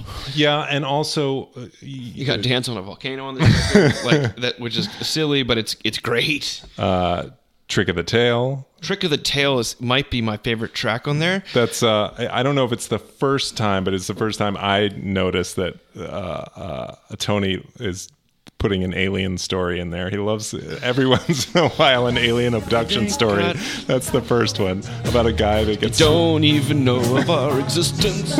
I'm wrong to believe in the city of gold. It lies in the distance, crying wells. They led him away to a cage. Beast that can talk read the signs.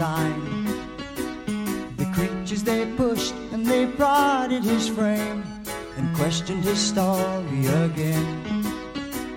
But soon they grew bored of their prey, the beast that can talk, more like a freak or publicity stunt.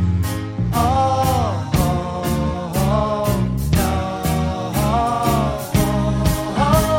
They got no horns and they got no Ripples is a sort of a slow dance kind of song, which is a gorgeous. Yeah. Again, the melodies. He keeps talking about himself being such a romantic, and who Tony? Tony, and the lyrics aren't necessarily that romantic, though they are if you kind of read them. But it's the music that's so romantic. It's so sweeping and pretty, and he can. They like to take different parts of things and sort of weave them together in slightly classical ways, I think. Well, I think there's a.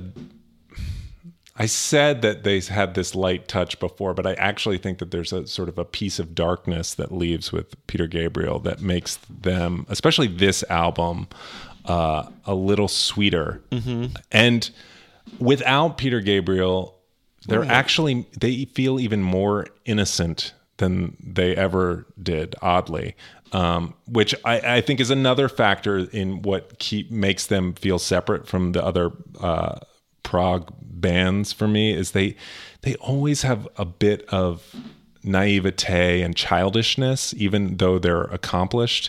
And this album in particular just feels so sweet. It's I just think it's so beautiful. It's so beautiful. Do you know what a squonk is, by the way? No clue. It's a mythological warthog type creature from Pennsylvania. It's Pennsylvania folklore, and evidently it melts into its own tears. Interesting. Yeah. Well, then they put out a second record in 1976. The two records. So Trick of the Tail comes out in February. Oh yeah. Wind and Wuthering comes out in December. Right. And in the middle of that, I think Hackett releases a solo record. Correct. Which Rutherford and Collins play on, but actually it's more of a Rutherford. I mean, it's a Hackett solo album, but Rutherford plays a big part in it. And they really get along as far as on the guitar front. I mean, obviously they both play guitars, but they really click. Yeah, there doesn't seem to be he always seems slightly on the outside, but doesn't seem to be a lot of bitterness about it. But he's still very, very present. He's upset that more of his stuff doesn't make it onto Wind and Wuthering. Right. And in fact, there's a song called Inside and Out, which gets rejected, but is extremely good. And it shows up on an EP. Spot the Pigeon EP. Yeah, with Pigeon, that song. But the album Wind and Wuthering, again, it starts off with a bang. You mean, Wind and Wuthering, we're onto that. And it's got 11th Earl of Mar, which I think is awesome. One for the Vine is a really long Tony Banks thing, which is... I like that song. He likes it a lot. Not my favorite of his. Your Own Special Way, which actually charts in the U.S., Yeah, and it is pretty, and that's the one that gets put on in favor of some of pushes some of Hackett's material off there. You have your own special way of holding my hand, kicking wave up the road, I'll never let go. No, no, no.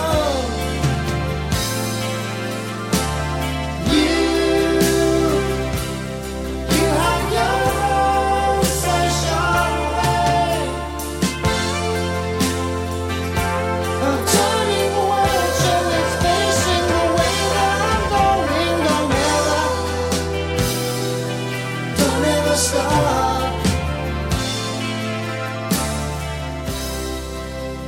For me, this record has three masterpieces, and the rest is wonderful, but sort of stitches those three masterpieces together. And for me, that's 11th Earl of Mar, Blood on the Rooftops. Oh yeah, and then Afterglow. Right. So, and I like all of it. There's nothing. That's not to slight anything. I think it's a continuous vibe throughout. Mm-hmm. There's that beautiful English folk guitar mixed with these keyboards and sweeping gestures, and he's a slightly Banks wrote a lot of this record, I think, because he was working on a solo record or something. Yeah, oddly, I feel like tonally these albums get a touch, get colored by their album covers. Yeah, I always think of it as more autumnal. Yeah. But that's sort of... It's this gray, sort of dreary, eerie cover.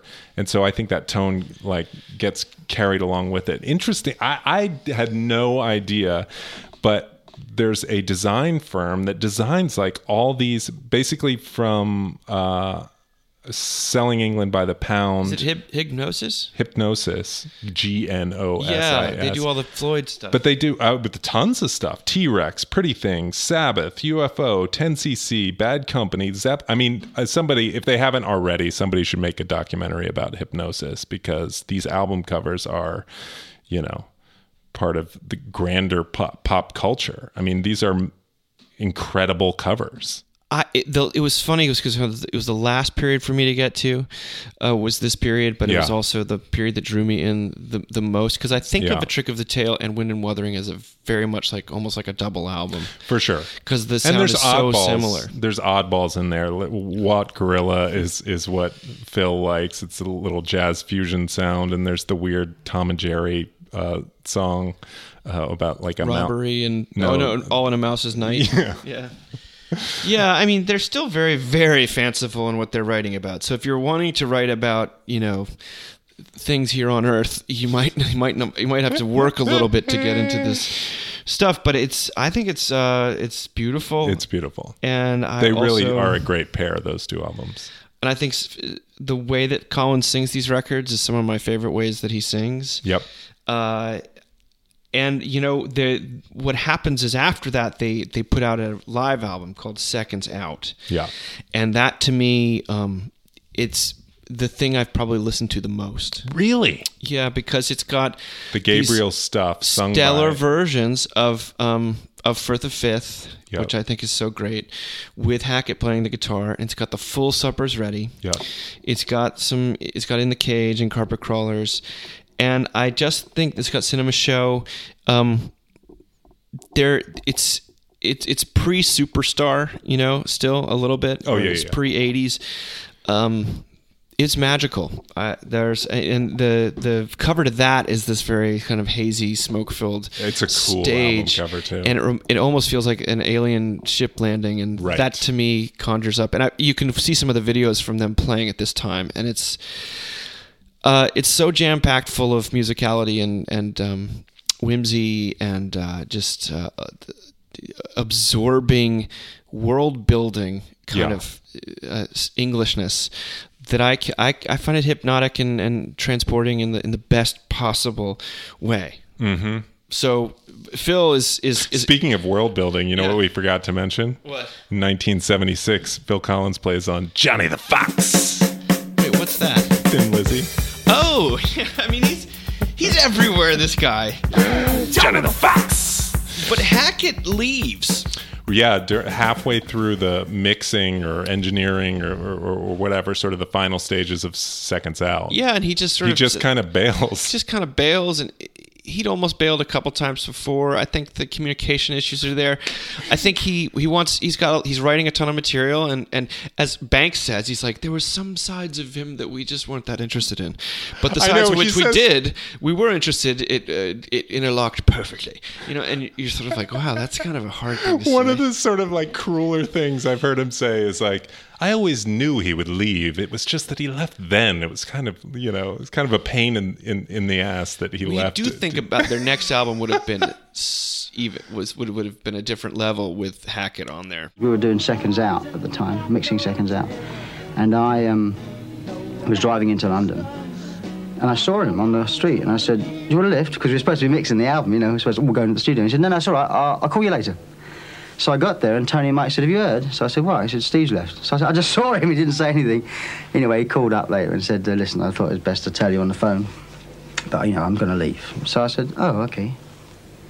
All right." Put the phone down, and it was strange. I mean, the way it happened. I mean, if I mean, if Steve's watching this, I mean, he might feel strange the way I'm talking about it, but it was, by the time these things do happen, that it is better that you get it over and done with. As a three-piece, we found a lot more room to breathe.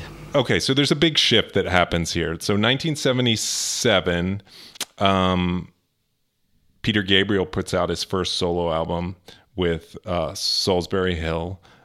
So that's something to react against for them. There's also something in the air called punk rock that puts a stake through the heart of Prague.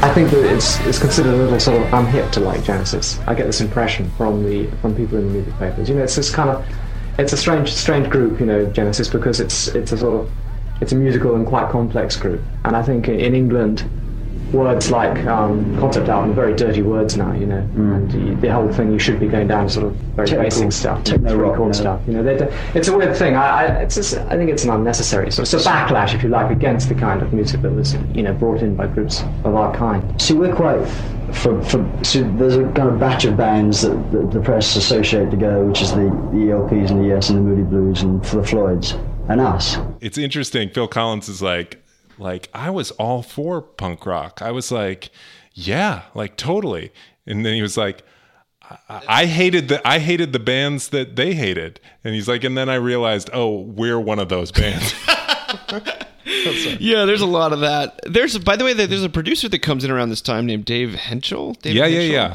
And he's a big deal in that era of British music. And I think he engineered on All Things Must Pass and Goodbye Yellow Brick Road. Yeah, okay. Yeah, well, he works with Queen. He works with a lot of people, but he's kind of at the high watermark is his sort of 4 albums that he does with them. With these guys. He goes through to Duke. We've always been very closely involved with the production of our albums, really, whoever's been credited with it, but it's just, particularly with Dave Henschel, he kind of could create a good sound. He knew pretty much where he was heading without having to be directed very much, you know. But okay, so what do you think of, and then there were 3, which they all say is their worst album title. And worst album cover. Again, something that like... that Hypnosis did, and they were like, well, this didn't work. And it creates a tone for the record that actually, like you were saying, it's... I had the exact same experience with this album that you were saying you had with Wind and Wuthering. It was sort of the last... I circled round to it. It was the album that I heard and went, okay, this really has the feeling of the Genesis that I know in the 80s, and yet... it's not that, so I don't really know what to do with it, but I have kept coming round to this album and realizing like it is a very special album. Yes. The album cover really doesn't do it any favors, but it's awesome. So what you get is Hackett is gone, Gabriel is gone, everybody's gone, but 3 guys. Yep. And because they all do their own things so well, they really don't work outside. They don't reach into other people's territory. And so you have this streamlined triple parallel thing happening. Yeah. And it works incredibly well. And it works at the right time for this band to make a shift. Like they know they can't keep doing the Hackett noodling. They can't fill that in. And so they just come up with something that it doesn't sound like Kraftwerk, but my head keeps going like this is that much of a shift. It's the songs are all shorter. The guitar work is less prominent. Rutherford takes over because he's not a complicated guitarist, lead guitarist, and he becomes better and better. And Rutherford, by the way, is if you listen to just his bass lines, you know, especially live, he's a John Entwistle level bassist. I mean, he can do whatever he wants, but I gotta say I'm kind of with you on this record. In fact, it was listening to an early playlist of Genesis stuff. I kept like saying, "What's this song?" And it would always be something off. And then there were 3. It hit that sweet spot for me. But again, I still err slightly towards the magic of with the Hackett guitar work. But the drumming. Let's play the very beginning song off. And then there were 3. which is, what's it called? Down and Out? Down and Out. Just listen to the drumming off Down and Out. It's ferocious.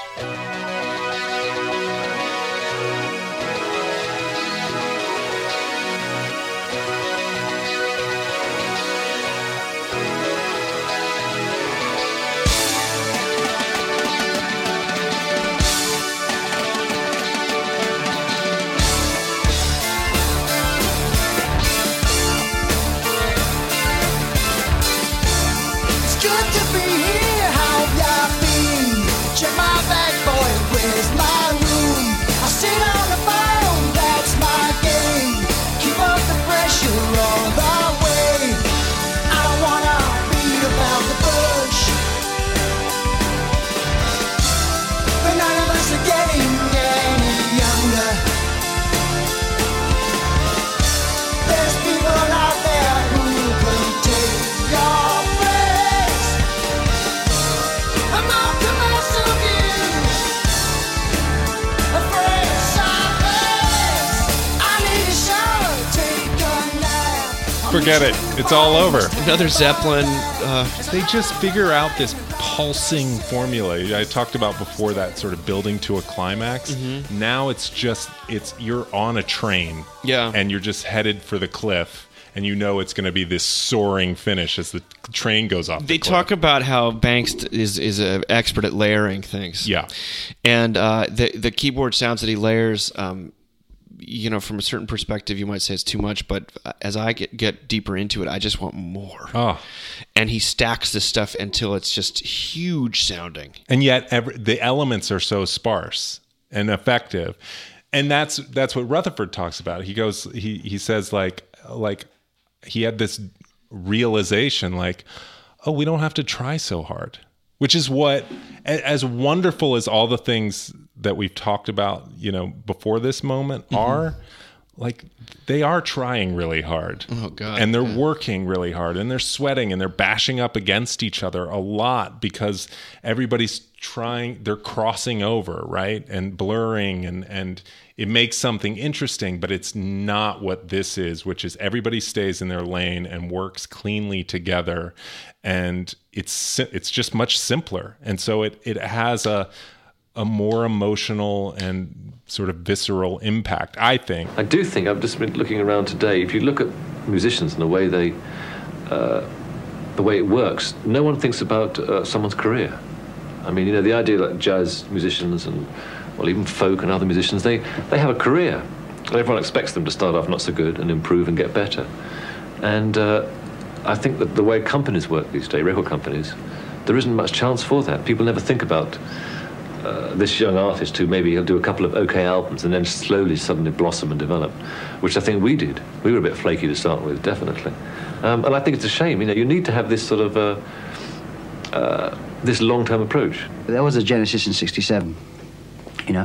There was a Genesis in 72. There's a Genesis in 76. But you and I, you don't read the same kind of books that you used to read when you were, 15 years ago. You don't dress the same way. You don't listen to the same kind of music, and nor do we.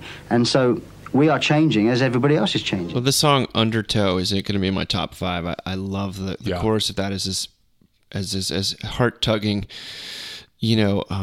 It's a perfect chorus to my way of thinking, the way he plays it and the way he sings. It's yearning. It's got that yearning quality.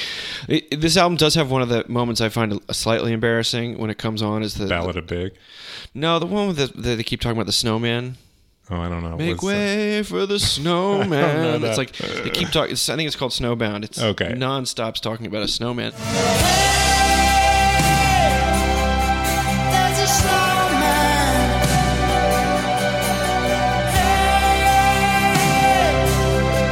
what a snowman.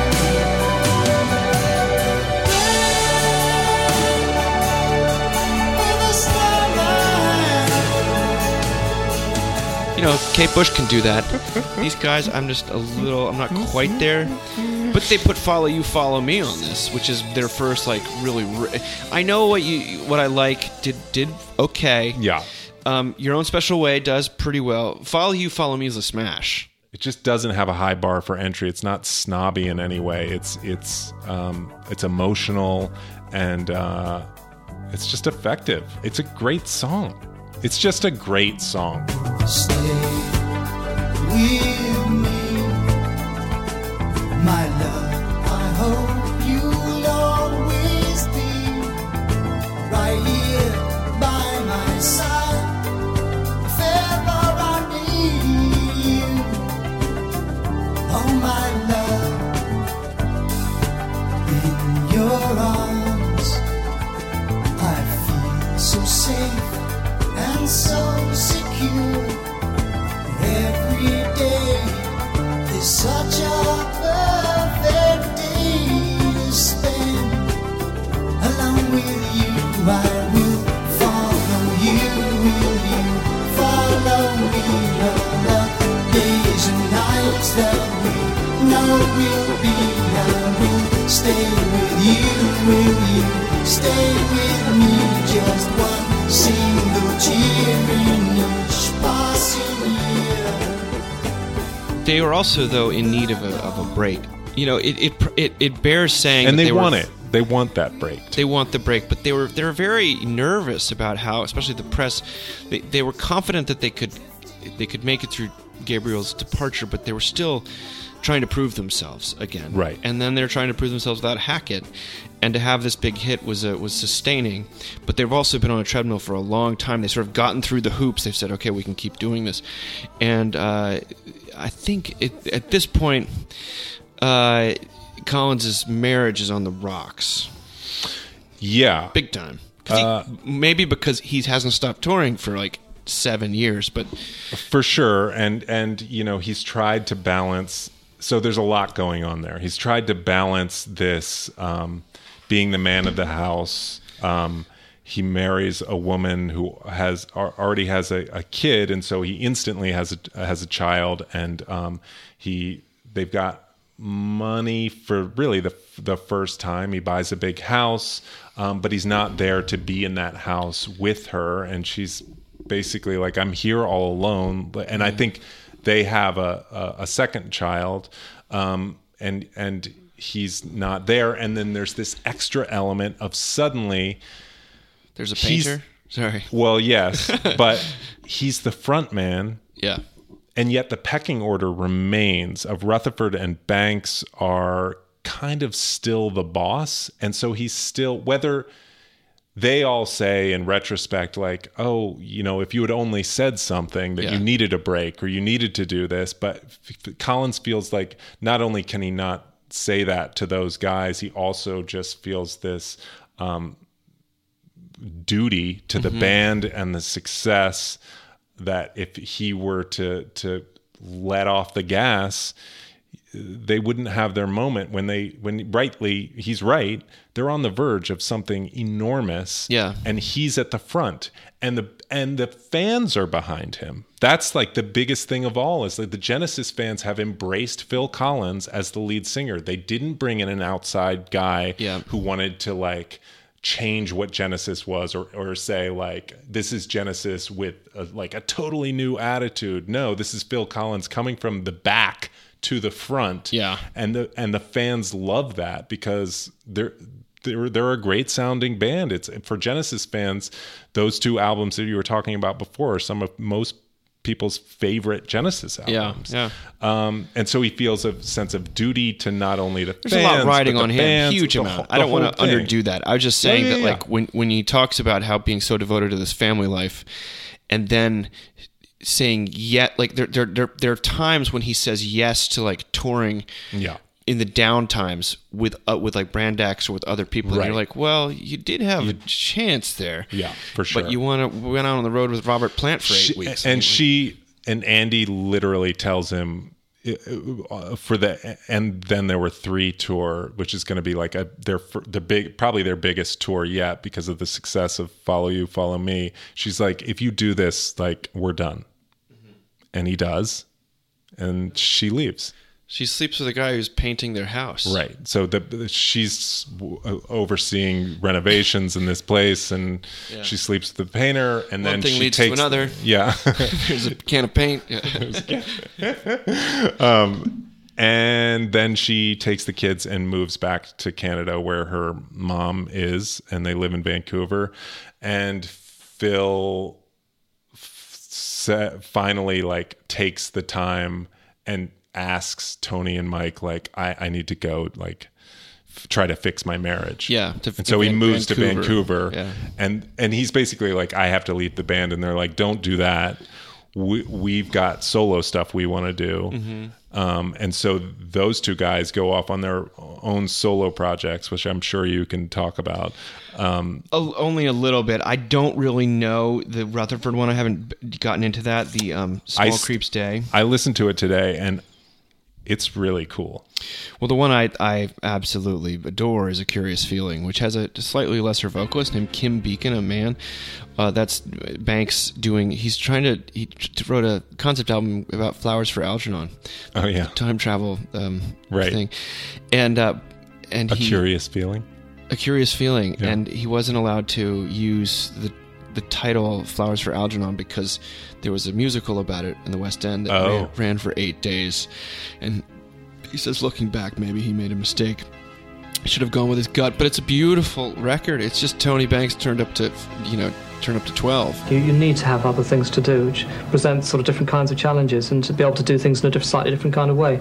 And also on a solo career, there's different kinds of pressures, but in some ways there's much less pressure because less is expected of you. I can do things a little bit more bizarre, which I enjoy doing. Though it's a Tony Banks solo album, he's not singing. It's a marvelous piece of work. And Chester Thompson is playing drums on that. Chester Thompson becomes their touring drummer, right? Who is, after Bruford only does one tour, but Chester Thompson really becomes a member of the band. Yeah. And by the way, Collins plays drums on all the studio records, but live, he'll go and do like drum duets with Thompson, and he'll play on certain longer instrumental tracks, but for the most part he's out front. Yeah, and I think he's pretty psyched to have him in the band. Yeah, he loves the Weather Report, which he was a part of, and Zappa, and he loves all that jazz fusion stuff. And the songs that they play, I don't. But yeah, I don't. Songs that they play, like anyone who tries to play them, there's always extra beats and stuff in there that just they're very complicated. Our show, I suppose, we got used to playing sort of bigger places in America, and quite honestly, there's no doubt you have to put on quite a show in those places in order to sort of, people can't see your faces or anything. Some people are a quarter of a mile away, so you've got to really we try and make the whole stage kind of reflect the emotion we're trying to get across with the music and what we would do individually if you could actually see us, It doesn't work out in Vancouver. No, he's there for, I've heard, 2 months, 4 months. Either way, it doesn't seem like he was there long enough, but whatever. He's like, I tried really hard. You were there for 6 weeks. Okay. Anthony Phillips has a solo record that finally comes out. Oh, man. So that actually is what I stumbled across like a few years back, and without knowing he was associated with Genesis, and I was like, this stuff is amazing. He'd been working on it basically since leaving Genesis. They've done all this stuff, and he's still got this. It's so good. He's become, by the way, like a classical guitar. He plays on that Rutherford solo album as well. But he's got a real cult following. I think he's done a bunch of volumes of this one thing that's been collected. We should play God If I Saw Her Now, because Phil does vocals on that. Wait, what's the name of the album? Because it's got Geese and the Ghost or something. It's got it's about the most twee name you could ever think of. The Geese and the Ghost. The Geese and the Ghost. I mean, Wes Anderson, where are you? Well, I bet Belle and Sebastian was started just then. Yeah. Rest your head, my love. Rest your tired limbs. Leave your mind at peace. At peace. At peace. What are you thinking now? Thinking of a girl whose golden eyes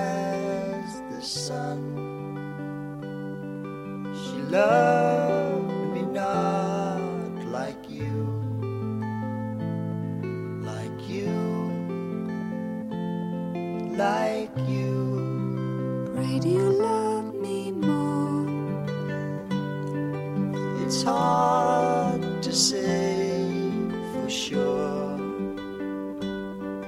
A child 16 was I.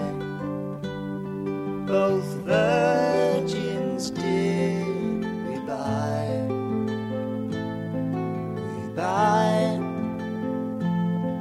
We buy. He loved her more than me.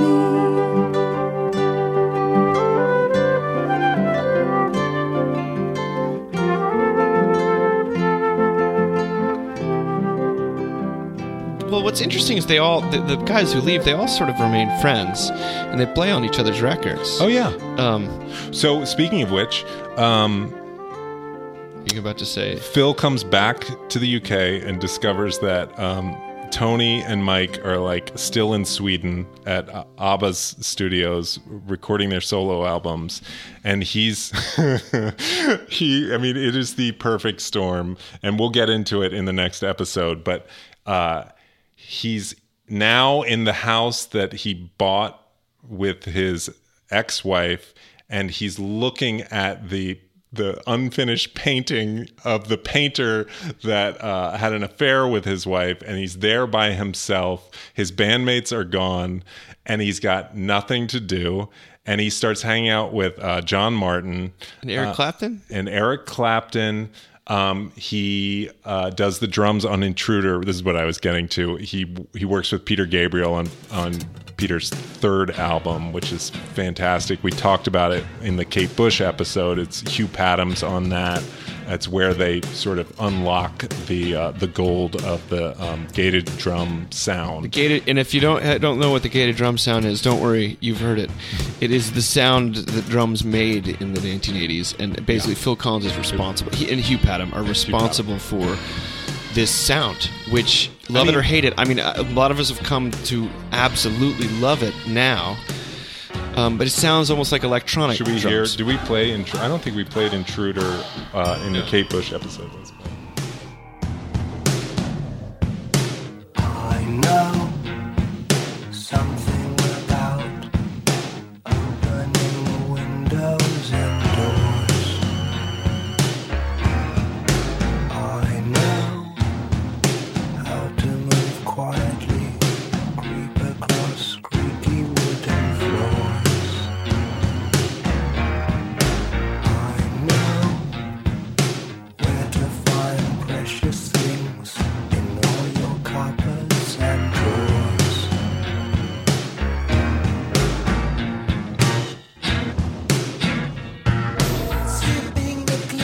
Do you run into Peter Gabriel and Steve Hackett and the other people? I run into Peter and I run over Steve. No, I don't mean that, or do I? Peter and I are very, very good friends. I mean, I did his last album. Yeah. And I was very proud of my work on that. I liked the album. I thought it was a very brave album. Very. And we were in contact with each other. I mean, he rang me up and said, I like your album. And I said, great, you know. I mean, so we were in contact with each other. And in fact, just before he recorded that, I actually played in a band with him. Because Mike and Tony were doing their own albums, and I was at a loose end. I was tying up things with my record before I went into the studio. And he didn't have a band, you know. So he asked me, John Giblin, and a keyboard player called Jeff Wesley, and Joe Partridge, who played slide guitar on one track, to form a band. And we did all that Biko and I Don't Remember and all the, you know, Salisbury Hill. We did a tour, basically. Really? Where? In England, about 6 gigs. Huh. And it was great fun. The gated drum sound is one of the reasons why Phil gets sampled so much in hip hop. Yeah, because he's you can tell why. I mean, he's got this incredibly influential sound. He gets them to give him one of these synthesizer type things, right? Yeah. So it's not a Fairlight; it's something else. It's a Roland synthesizer drum machine. Yeah. And he gets that. All the guys in Genesis get it. They tour in Japan, and Roland gives them each a synthesizer, and at the time, I'm sorry, a drum machine. It feels like, no thank you, no, I am a drummer. Have you not noticed? I am the drum machine. Yeah. So he's kicking around London, and he's doing session work with his buddies. He does session work on John Martin's album, who's also a recent divorcee and a big boozer, and so they're sort of carousing together. And Brand X is hanging out at the house, like it's just sort of like a nonstop party with darker. He's working on stuff with darker themes, and he finally sort of ends up creating a bedroom studio. And he starts writing songs really truthfully for the first time, and they're all divorcecore. Yeah, I mean, he kind of invents divorcecore, you might say. Yeah. The first couple, actually, he's got 2 solid divorce records, but really a third as well. Probably you don't know whether that was a spur of it, whether that started it or not. Over the period of a year, I did write all these songs that were basically autobiographical. It was like a diary. And it was kind of a miserable period. I mean, a lot of the songs on my first album, and everyone calls it a miserable album, and my critics do anyway. But there's awful lot of, up songs on that, because by the time the album came out, I'd met Jill, who's now my wife, and we were, I was fine. These are the things that become face value. We're going to get there in the next episode. Next time. Because before they reconvene, he has recorded a demo of In the Air Tonight. Correct. Are you about to play something? Yeah. Well, he's recorded demos of all these songs that are become huge. Misunderstanding is part of that. Please Don't Ask, both of which will show up on Duke. But I'll just play this demo. Maybe you've heard this one.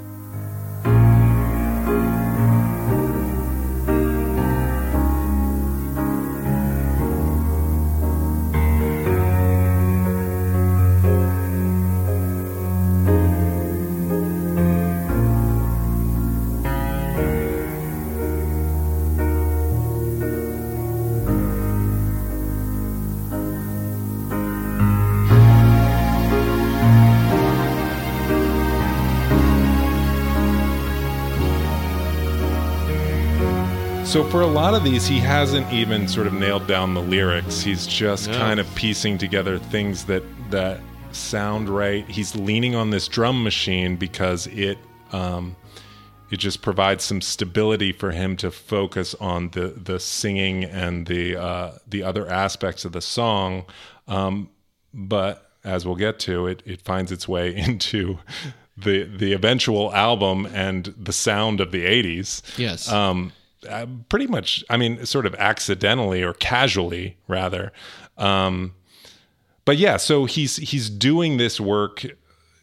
He's just kind of a sad sack in his bedroom, basically. I mean, it's very indie.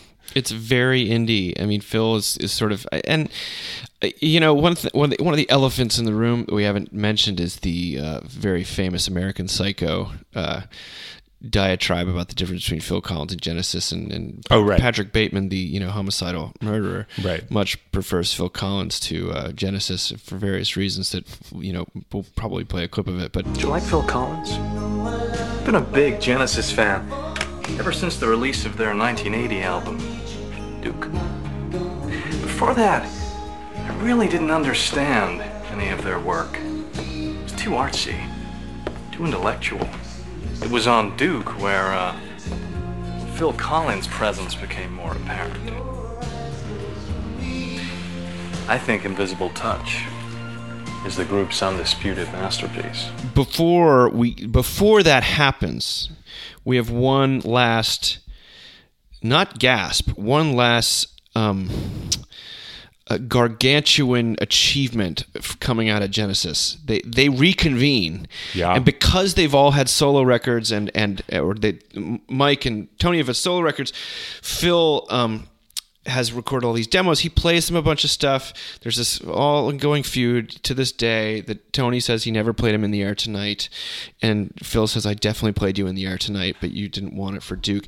But they decide to collaborate more on Duke. Yeah. They've got their own studio now, and they just collaborate, and they sort of... Phil has songs. Phil has songs. Bringing to the table. This becomes really Genesis Mach 3, and that's with them. They start this way of working where they don't really write until they get into the studio, and they collaborate almost eyeball to eyeball, which I think is really cool. People find it hard to understand, and it's the combination of the different talents that you put them together and you come out with this strange element that is, it's like cooking, actually. That's like Genesis, and no one can control it, and people seem to say, you know, what's the next album, what are you planning? And it's not like that. We just go in and we start banging around and things come out, and we can't control it. Duke comes together, and they're I think they say that if it hadn't worked, they would have disbanded. Really?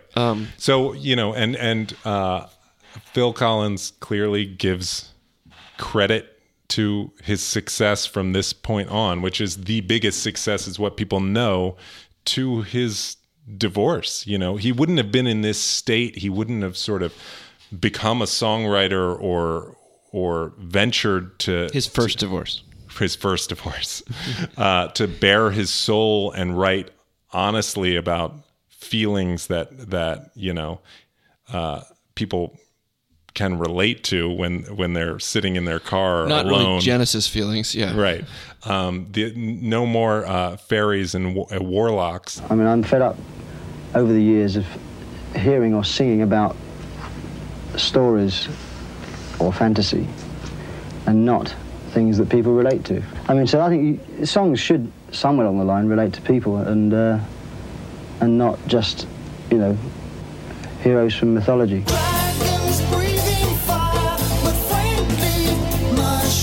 Tall as houses, giant nymphs and goblins playing, sings from a night's dream. And he's bringing all this to the equation, and also as a vocalist as well. I mean, he's sort of, as you said, he's bigger. Vocally, he's bigger now. vocally. He's really coming into his own. And you're right. He says that if his solo album would have just been a bunch of muso jazz stuff, if it hadn't been for this. And you know, I love Genesis. Is at its core, at least, it began as an escapist, fantastical, dramatic, deeply musical kind of project. But it wasn't a hit you in the gut with raw, you know, Plastic Ono Band emotion. Right. Simple, sort of like, love me, you know, right. Or where did you go? Like, right. It's nothing. Right. It's nothing like that. And Phil sort of decides he's got to write those songs. Right. But and they're recording in the bedroom studio at his house. Genesis is coming to him now. Yeah, I think that they're a little worried about him. I mean, his personal life is in shambles. And this is the best they can do as far as supporting a friend. Is the old this pat on the back, chap. He was having a bit of a rough go. Maybe we should go to his house this time. But Duke starts to come together, and when they come together, what really happens is they end up conceiving another, like, 30-minute song called the Duke Suite. Mm-hmm. But they're still at this point sheepish or anxious or even afraid of it being compared to Supper's Ready that they decide to break it up. And the Duke Suite is Behind the Lines, Duchess, guide vocal, Turn It On Again, Duke's Travels and Duke's End, which if you can sequence it together, that's how they played it live. And it is a tour de force. I mean, I'm not saying I don't think anything could really touch Supper's Ready, but it's a different band really doing it. Yeah. It is still as beautiful a piece and moving and dramatic and perfectly calibrated a piece of music as you can find. It's got none of the slight off-kilter weirdness of Peter Gabriel, but I mean, one of the early times when we were sort of getting into this, you sent me or I sent you, I forget which one it was, but a clip of a young, like maybe 1981 Phil Collins singing Duchess live in concert. And it blew my face off. Really? Like, it was... The lyric here, you know, Phil would have written a much more... Tony says it's like one of the best songs they've ever written, and I agree. Phil would have written a more direct lyric. Tony wrote the lyric, I think. Yeah. And it's about... Who the hell knows what it's about? He said it could have been about Madonna. Madonna hadn't... It's about an ingenue. He said Madonna hadn't been created yet. But it's so good. So let's play it. Okay. I mean, I'm gonna The sound of Duke, Lex, is. I have to tell you. Okay, so the other day it was Dad's lunch for Wallace, my daughter, and so I had to get from one place to another. I had to pick up lunch, and then I got to go to the park across the street to meet up with the kids and have Dad's lunch. And I really didn't have time to stop for a minute. And yet Duchess was on my stereo, and it was building to the climax that we're about to play. And I just had to stop and listen. I was like, I can spare these 30 seconds. I'm not going to rush out of the car. Okay, I'm just going to sit. All right, here we go.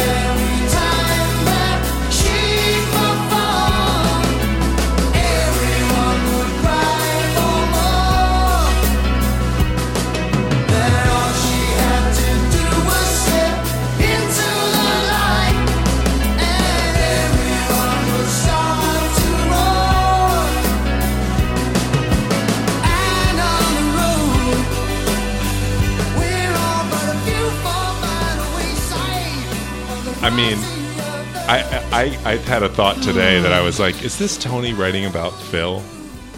Being in the front and just sort of, it's his way of giving credit to his bandmate without sort of saying, old chap, Yeah, I mean, because this is. I see what you're doing, and I feel for you. In 5 more years, there would be legitimate concerns about how big Phil had become, but here they're still. Duke is. Tony considers it their greatest album.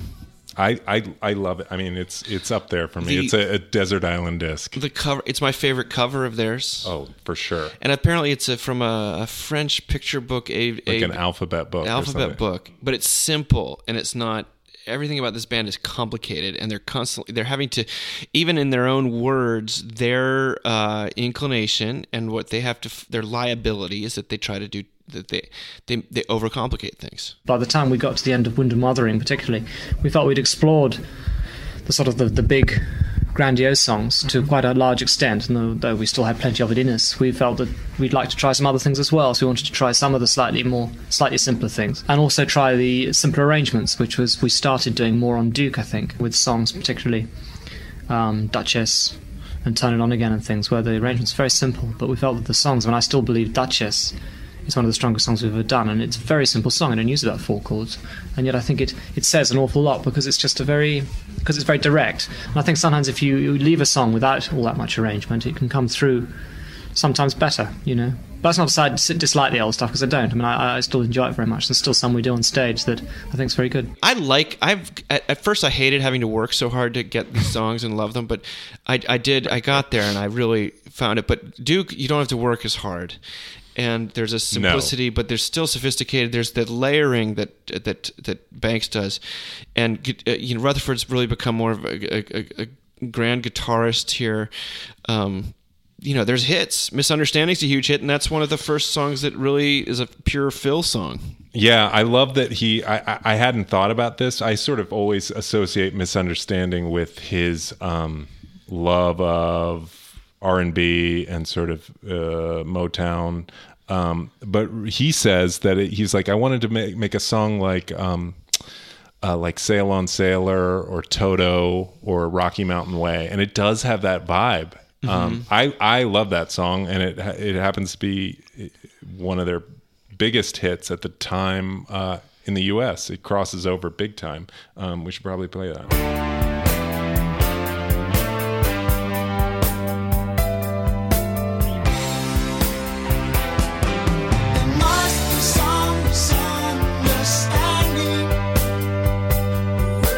Must be some kind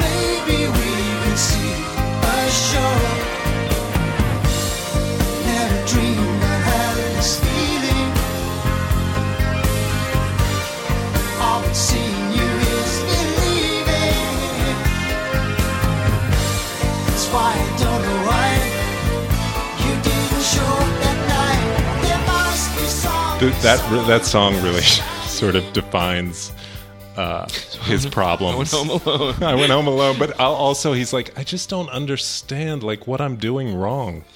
You know, that seems to happen over and over with poor Phil. The thing about Duke though is that they do split up that huge suite so that they don't compete with it, but all that suite was all written in the studio. People did bring their own things like Misunderstanding and Please Don't Ask is Collins. Alone Tonight, In Man of Our Times is Rutherford, and Heath Hayes and Cul-de-sac is Banks. But everything else is written in tandem, and they decide that's going to be their mode going forward.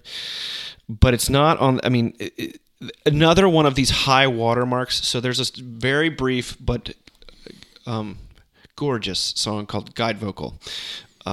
That it was part of the suite. It's on Duke, and it's just so pretty and so well sung. And it's reprised in Duke's Travels. And that is considered by a lot of the people who love the band one of the 2 or 3 high watermarks of their musicality. Yeah. And dynamics and the heavens opening kind of moment. Yeah. And again, I have no idea what the story is that they're trying to tell, but I don't care. Yeah. Alone Tonight is another real perfect one for me. Yeah. I mean, well, this catapults them. Yeah. And him. And we'll talk more about that next time. So do we got to give a little bit of a top 5? Yeah, for sure. I'm ready. Also, I realized we were like, oh, Phil is really a proto divorcecore artist. Yeah. You know who really is? James Taylor? Marvin Gaye. Oh, well, I mean, right here, my dear. Said it everything. Okay, so let me get to my list. Okay, I got a bunch here. We're doing 5-ish, and then I've got another one. I've got a second one of sort of side project type things, but actually I'm gonna wait till the next one. I'm just gonna sure? I'm just gonna do this version of Genesis. You could do side projects in the 70s. You know what, why don't I okay, we'll just launch in here. All right. Yeah, you know what, I just gotta, I'm not gonna be able to do 5, but I can do my favorite songs. From Selling England by the Pound, I love More Fool Me, which we played, I think, because of that live double tracking, vocal tracking that happens with Peter and Phil singing. I Know What I Like in Your Wardrobe. It's a great song. It just hooks me. I wake up singing it sometimes. Fly on a Windshield from Lamb. That huge moment when they all come in together that we played, just love it so much. Counting Out Time, I love. Mm-hmm. Sort of so them doing the Beatles a little bit. Yep. We actually played, I guess we didn't play Trick of the Tail, but Squonk, Entangled, and Trick of the Tail from that album, I love. And a lot more than 5. I'll just throw that out there. Yeah, it's fine. I love it. Keep going. And then Follow You, Follow Me, and then the 2 songs from Duke we just played. Okay, so which is Duchess and Misunderstanding. Okay, well we're not gonna. Duchess is on my list. Okay, I figured there would be crossover. Yeah, I mean, again, no surprise. Supper's Ready is on my list. Yeah. Now I probably would go with the original, although I've come to really love the Collins version. And is it about the same length of time? Yep. Yeah. The Firth of Fifth live on Seconds Out is on my. So that's 2. Mm-hmm. Blood on the Rooftops off of Wind and Wuthering, nice. I think is gorgeous. Nice. Afterglow off Wind and Wuthering is grand and melancholic and it makes me feel all that gives me all the feels. Yeah. Then Alone Tonight off Duke. Nice. And Undertow off of And Then There Were 3. So that's 6, possibly 7. Fantastic. Then, I mean, for... do you want to do your...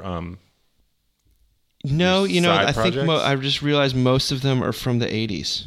I thought you were going to say most of them are Brand X.